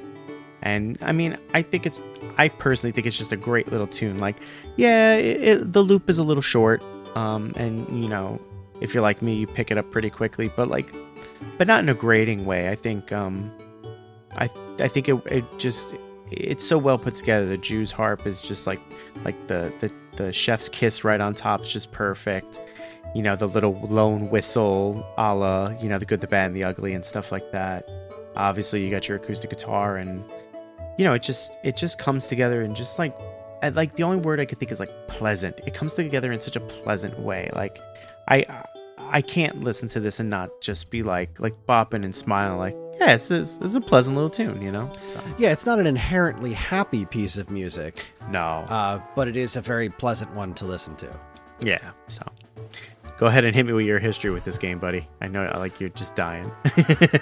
Well, I mean, it's going to be a long time before we actually get to this game in our Zelda continuity, so you get the before the GameCube launches, you get that video. You know what I'm talking about? The legendary trailer of Link fighting Ganondorf, the sword fight. Mm-hmm. And that's in my brain. That's, oh my god, that's what Zelda is going to look like on GameCube. Give me a GameCube immediately. Hook it up to my eyeballs. I must have watched that thing as many times as I could get my hands on it, because back then, the internet wasn't quite as prevalent, so it wasn't as easy to watch it. And when you did, you're watching it on a little window the size of a postage stamp in super low resolution, because that's that's the only thing your bandwidth could handle at the time. Yeah. And I was so enthralled by it. Just loved it to death. And then they announced Wind Waker. And it was a complete left turn from that. And that original Wind Waker trailer is still one of my most hated trailers in the world. It's awful. It just looked awful. And then when the game came out, it turned out to be my favorite game of all time. And I'll talk more about that a little later. But when they did the Twilight Princess, was the ultimate one more thing moment. I remember watching that E3 and being like, they kicked it off with Metroid Prime 2, and this was the E3 where they showed off Resident Evil 4, and I was like, oh my god, GameCube it really has some amazing stuff. And they're wrapping it up, and Reggie does there's one more world we want you to look at, and it shows this their little stream, the river, and field, and I'm like, wow, what is this? What is this? And then you see the horse running. I'm like, is this Zelda? Is this Zelda? And you hear this. You've seen the video of people watching it at E3 and just screaming at the top of their lungs. Bananas. I was at my apartment in Brooklyn watching this thing, And I'm one of those people that cried. I was in tears by the end of that thing, because as soon as it camera panned around, it was Link, and he pulls out his sword, and you got that Conan music playing in the background, and it just looks amazing. And it's this real, like, gritty, grown-up looking Zelda thing. Now, Wind Waker had proven to me that I didn't actually need that, and truth be told, I never need Link to be a dark and gritty thing. And eventually that's not what this game turned out to be. It was certainly darker and grittier than other Zelda games, but it was still a Zelda game. It still had that spirit behind it of being very whimsical and kind of goofy at times. And but man, when that trailer, Blades Will Bleed, I was like, oh, and I followed this game's every trailer I could get my hands on, like you wouldn't believe. I was just so completely excited for it. And when it came out, and it wasn't everything I hoped it would be. You know, it launched on the Wii, and it had waggle controls, and I didn't love that, but I did love the pointer controls, like the IR aiming for arrows and stuff. I loved that. Yes. Because I initially played through it on the Wii, and then went back and played through it on the GameCube, and I never finished the HD version because I just didn't have the time to play games when that came out. And yeah, that was when my kid was old enough where I couldn't just, plop him down somewhere and then play video games for a couple of hours. He was like, no, he demands attention. That's not something and he's not old enough to understand liking The Legend of Zelda quite yet. So, I hope this comes to Switch so that I have a better opportunity to play it again, because, I could just play the HD version on my Wii U downstairs in the basement. It's just not as convenient for me to play games down here in the basement as it is to play them on the Switch up in the living room a lot of the time. So to have that flexibility is part of what makes me be able to play through these things. But regardless of how I felt about the final product, which was highly, I really enjoyed it at the time. I don't enjoy it going back to it quite as much. I feel like Skyward Sword stuck with me a little bit more than this, though this does have one of the coolest last boss fights in the franchise. All the wolf stuff I just wasn't crazy about, and that's so much of the game. Yeah. So it's a little bit of column A, a little bit of column B. A little good, a little bad, but all in all, this was an excellent pick, a great tune, and thanks for picking it. Thanks for having me. Hey, anytime. All right, so I'm up next, and I did tell the truth that there wasn't going to be any music from A Link to the Past. But wait a second. It was a little bit of a lie, because I'm picking a song rascal from The Legend of Zelda: A Link Between Worlds for 3DS, which is a lot of music from A Link to the Past, but recorded differently. There's a lot of great music in A Link Between Worlds, and I don't like this game nearly as much as most people seem to. People loved this game, and I have this one, stupid, nitpicky thing that really bugs me about it, which is the fact that low rule, first off, seriously, low rule, high rule, and low rule? How dare you? How dare you? Even by my standards, that's some low-hanging fruit, pun intended. But the thing that bothers me about it is that low rule is the Dark World from A Link to the Past, right? Yeah, right. It's exactly the Dark World from A Link to the Past, but the Dark World from A Link to the Past is the Golden Land that was transformed from Ganon's heart. That was the reflection of Ganon's heart. That was the Golden Land. Why the heck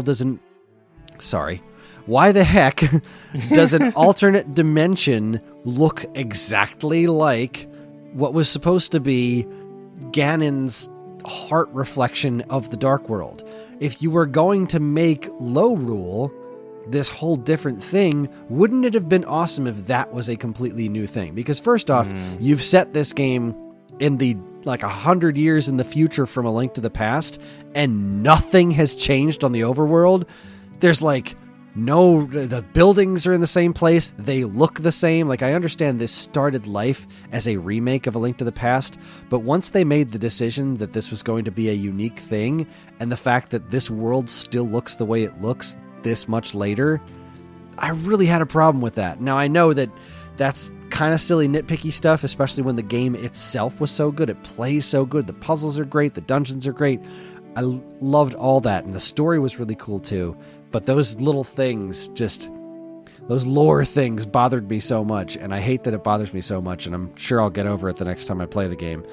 But the music was a real treat. And this song in particular, Low Rule Main Theme, is one of my very favorite renditions of one of my very favorite songs in A Link to the Past, which was the Dark World theme.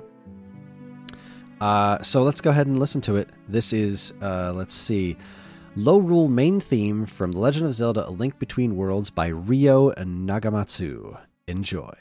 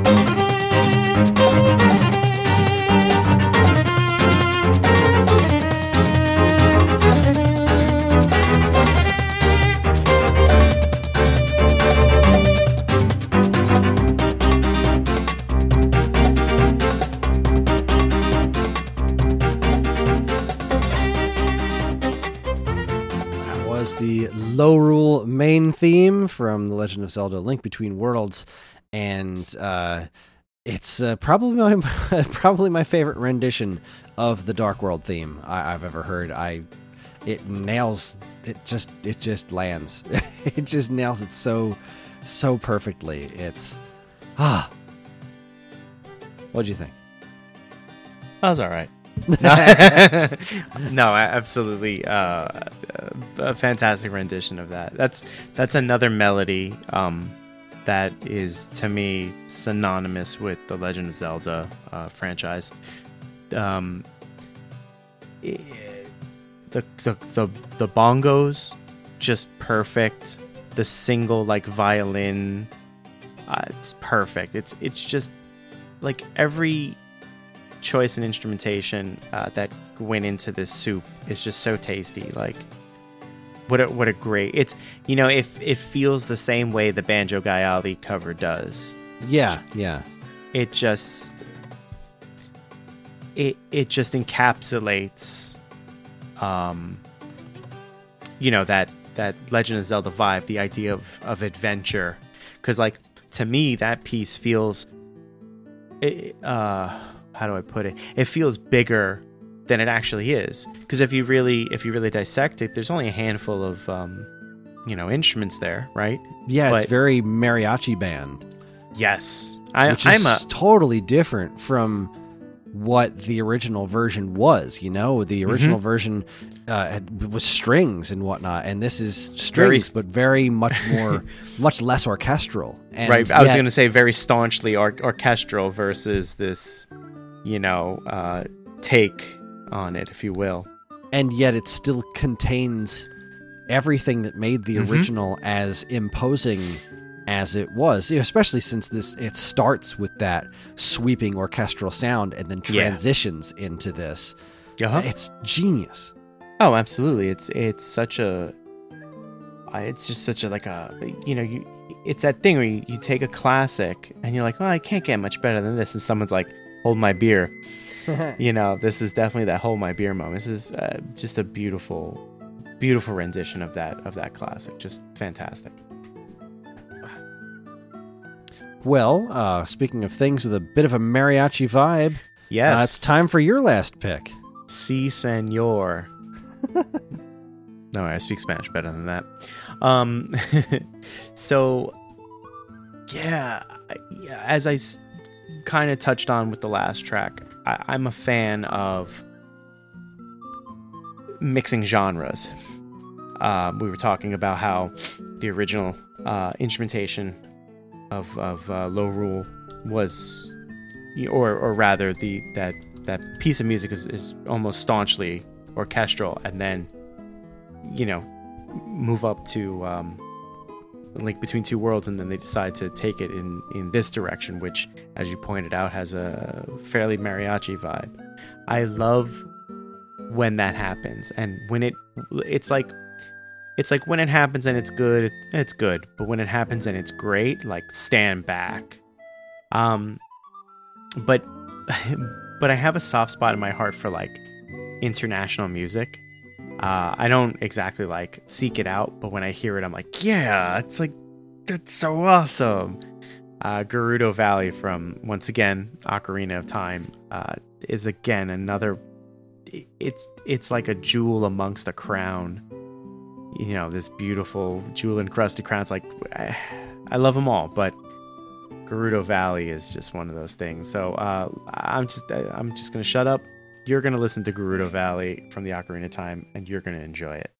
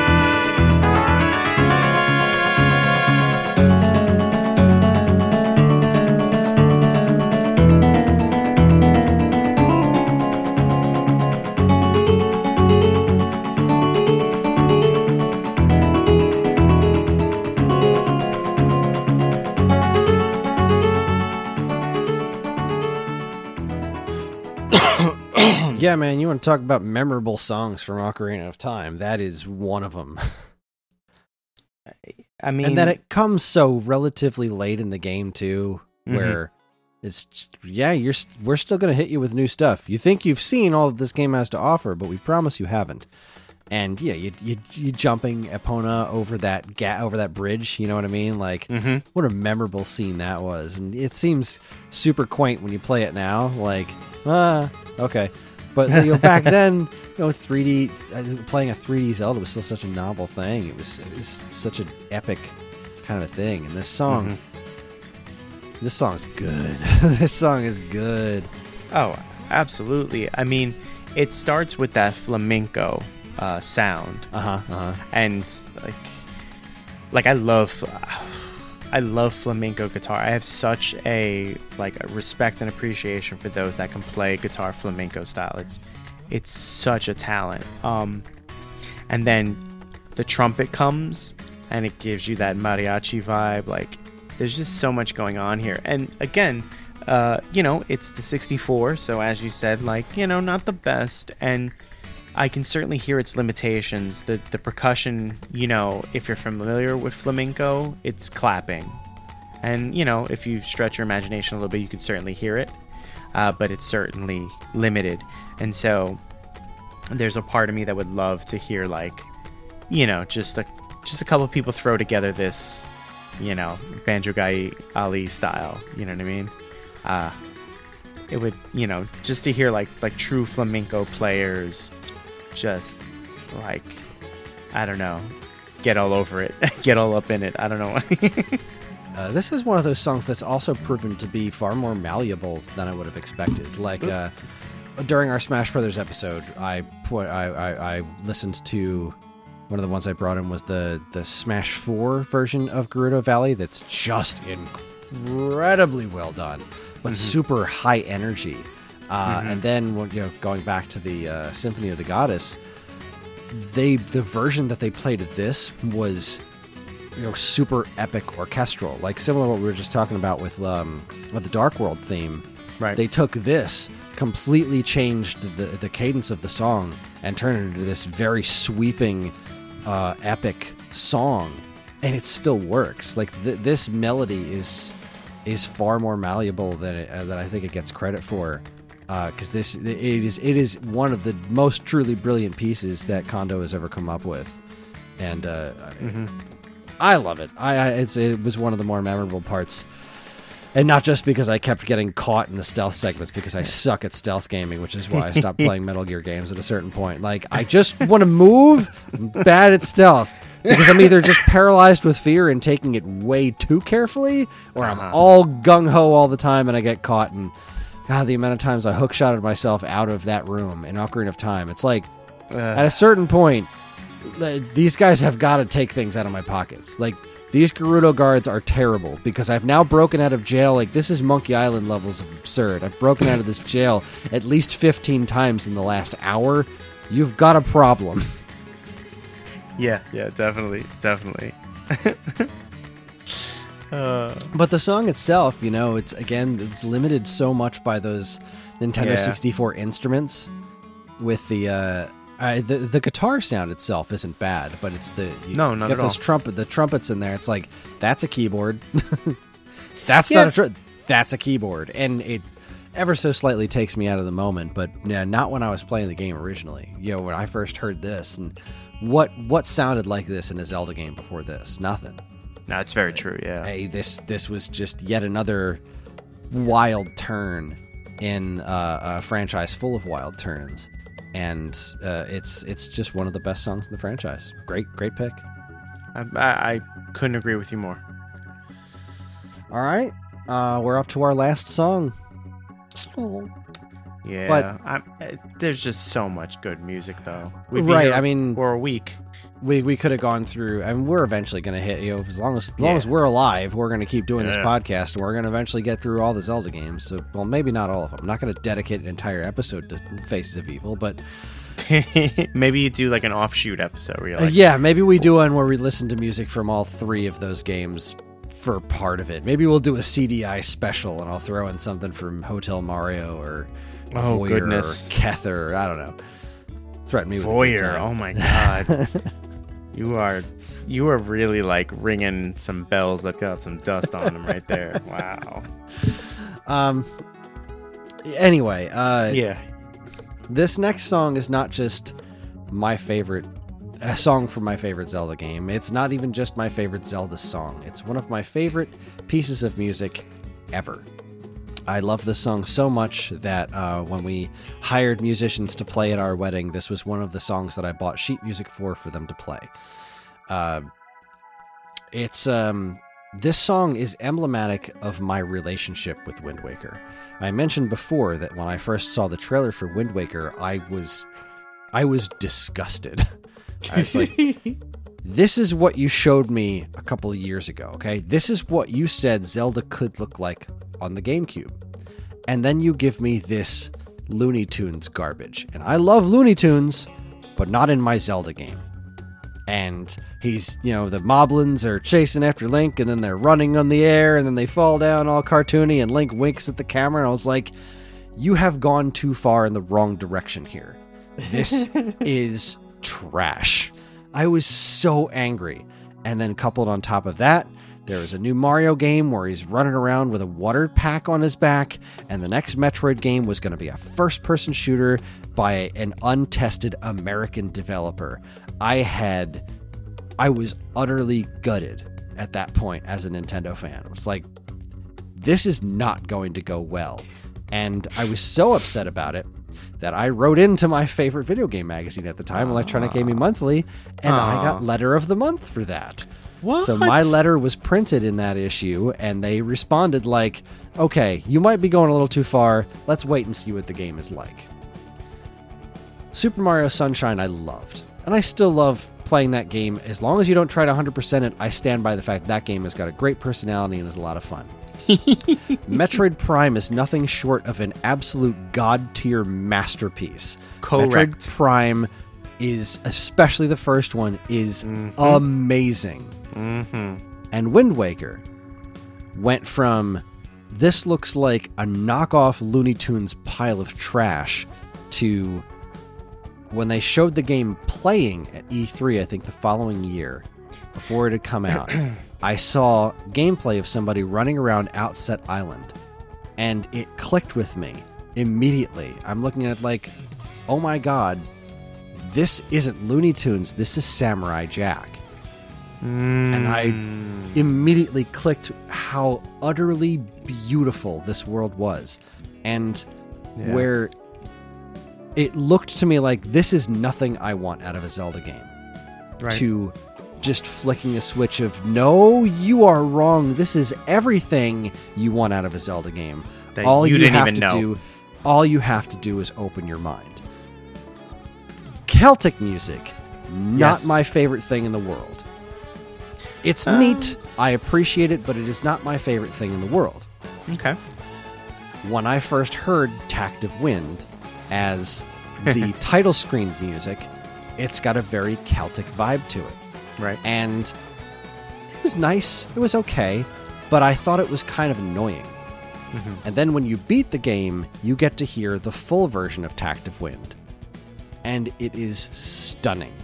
It is amazing. And it finally made sense to me. It pulled the melody together when I heard the rest of the song. And it taught me to appreciate what was already there that I didn't realize I liked as much as I did. And it's so emblematic of the entire game, because that's how I felt to begin with. I hate this. No, actually, I love this. I just needed to stop being an idiot and turn off my expectations and appreciate what's actually there, not what I want to be there. Right. And it's one of the many, many reasons why The Wind Waker is my favorite video game of all time. And why this song is just really sitting up there on the top of the list of some of my favorite songs, period. So we're going to listen to the full version of Tact of Wind from The Legend of Zelda The Wind Waker by Kenta Nagata, Hajime Wakai, Toru Minegishi, and Koji Kondo. I don't know how many of them actually worked on this, but that is the sound staff for Wind Waker. And it's a little bit of a long one because it is the song that plays throughout the entire credits. It's going to pull in pieces from several songs from Zelda history, and it's simply a masterpiece. Please enjoy Tact of Wind.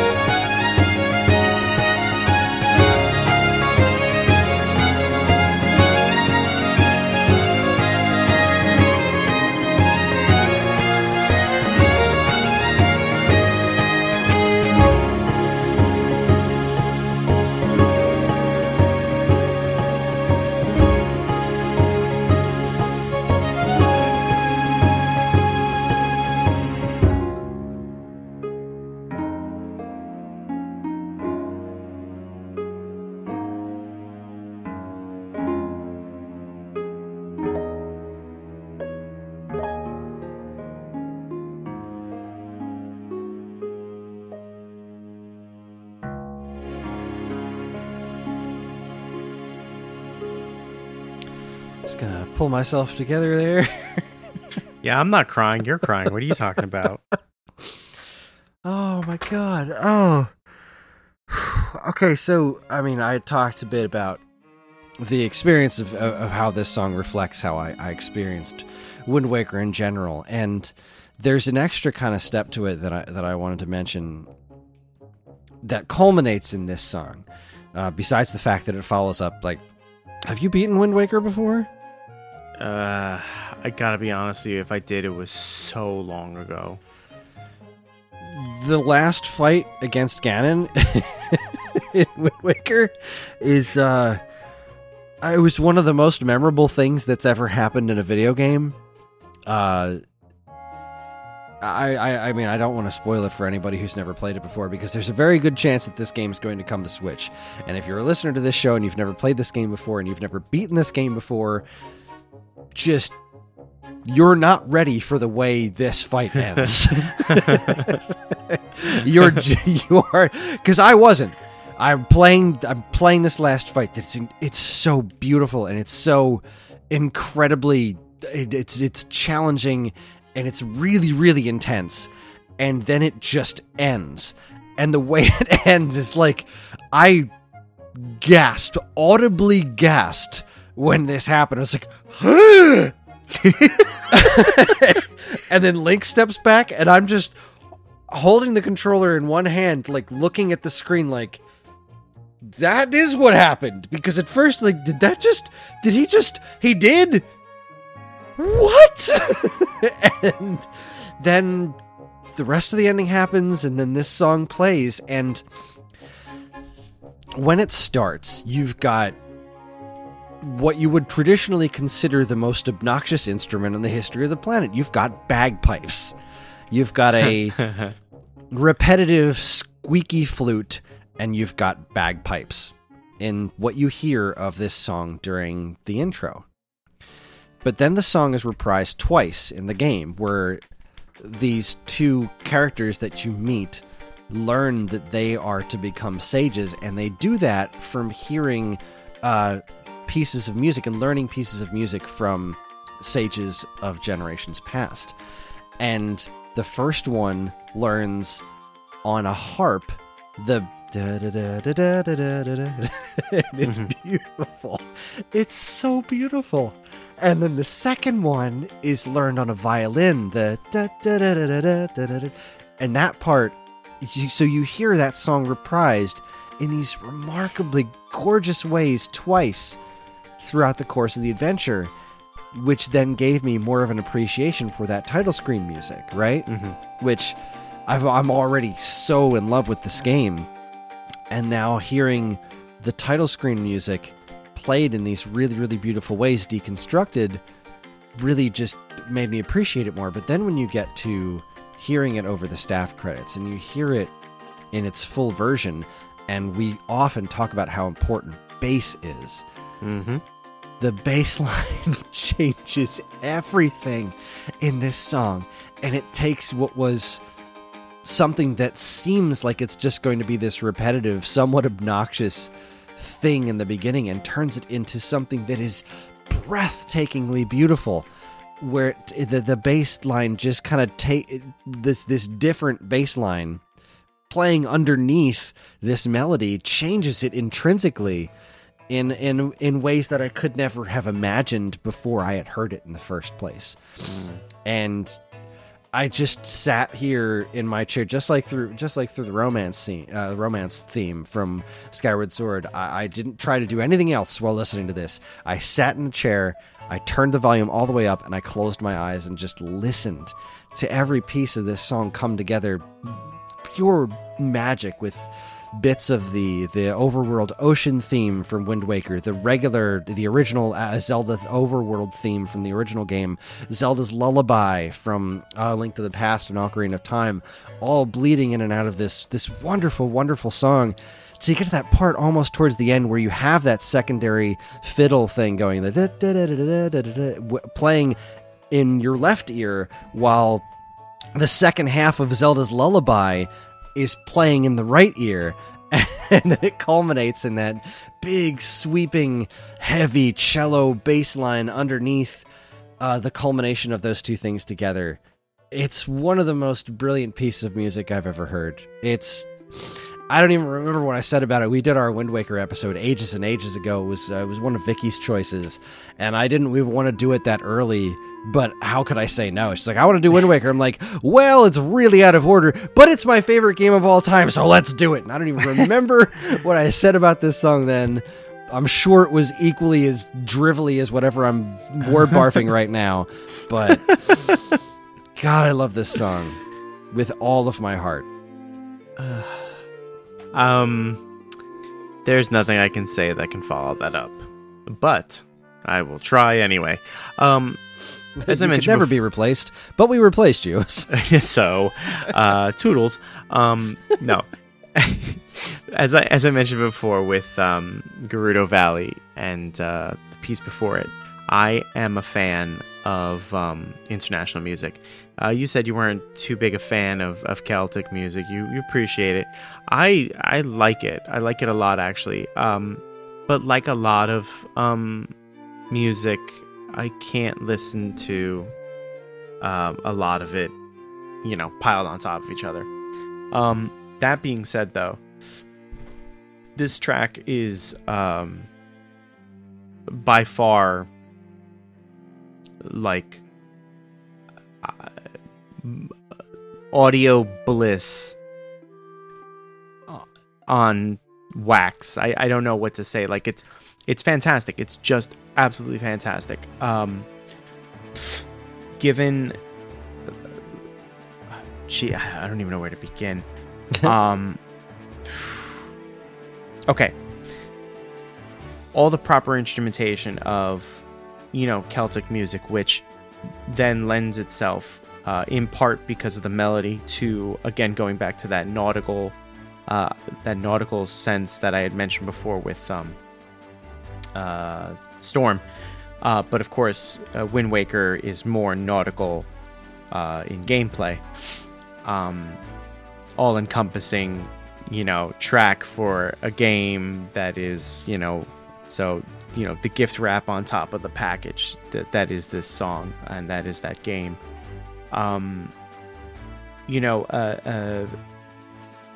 Instruments that are chosen are authentic to the style of music. Like, they didn't try and sneak something in there that doesn't belong.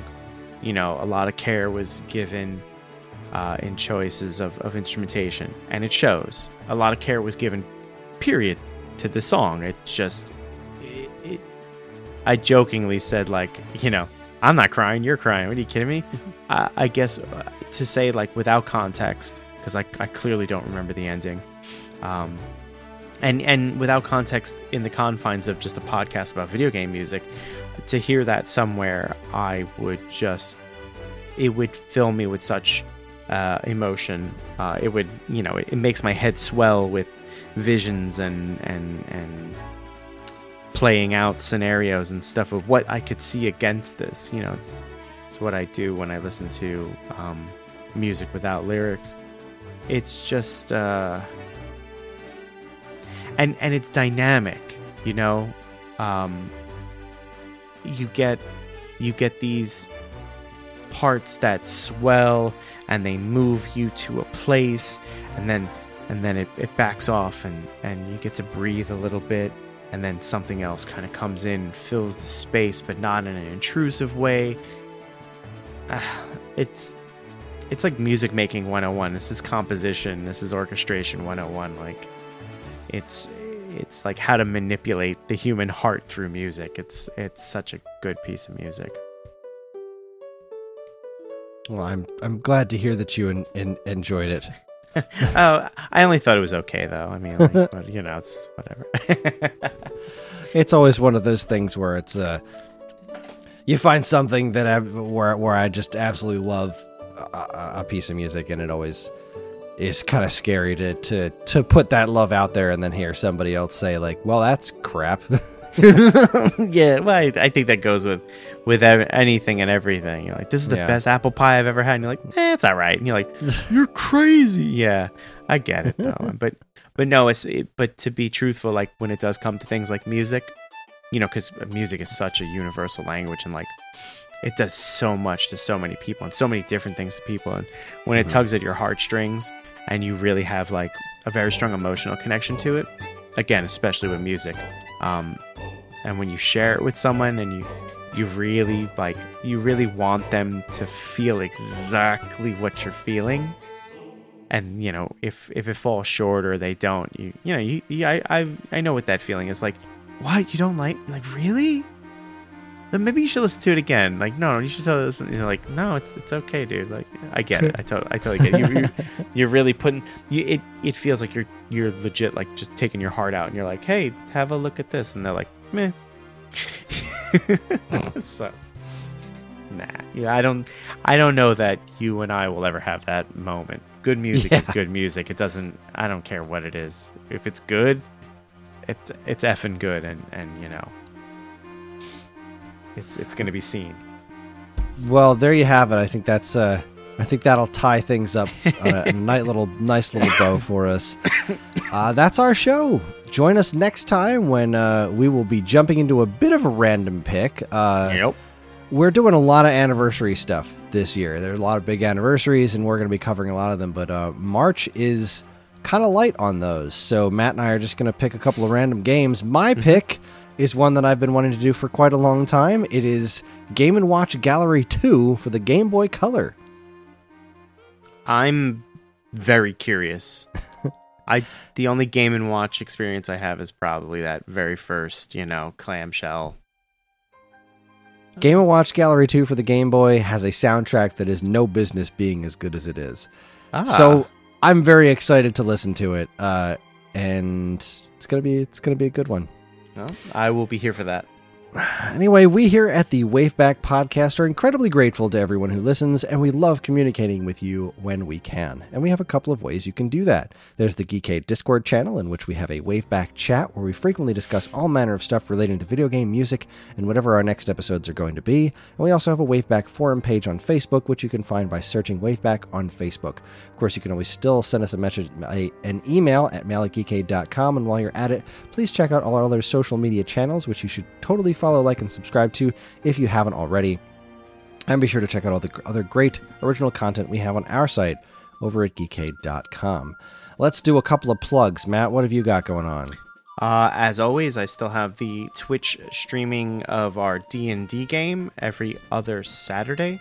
Let's see. It just gets more and more interesting as our characters attempt to uncover the mysteries that is the Dark Prince. Okay. I will plug my new YouTube show, which I mentioned earlier, over on the Stone Age Gamer YouTube channel. I have a new show called Stone Age Gaming, where I'm going through various bits of interest in my collection and talking about them. The first they're supposed to be kind of short episodes, but the first episode I decided to do on my complete US collection of Zelda games, and it's about an hour long. Oh, Jesus. So, if you got the time, watch it in a couple of chunks. You don't have to just sit down and spend 50 minutes watching me yammer on and on. But, either way, check that stuff out. I'm putting a lot of effort into it, and I'm really happy with the way it's coming out. Nice. So we're going to leave you tonight with a bit that came off of the Legend of Zelda 25th anniversary bonus CD that came with the Skyward Sword release. You got the special edition, you got the bonus CD, and this is the Legend of Zelda 25th anniversary medley. I can't believe this is from 10 years ago. But it's a pretty wonderful medley of a bunch of songs throughout the Zelda franchise. It's a little bit of a long piece. It's 8 minutes long, but it's 8 minutes of pure Zelda joy, and I can think of no better way to leave off our Zelda anniversary celebration for this year. Thanks everybody for listening. Enjoy, and we'll see you next time.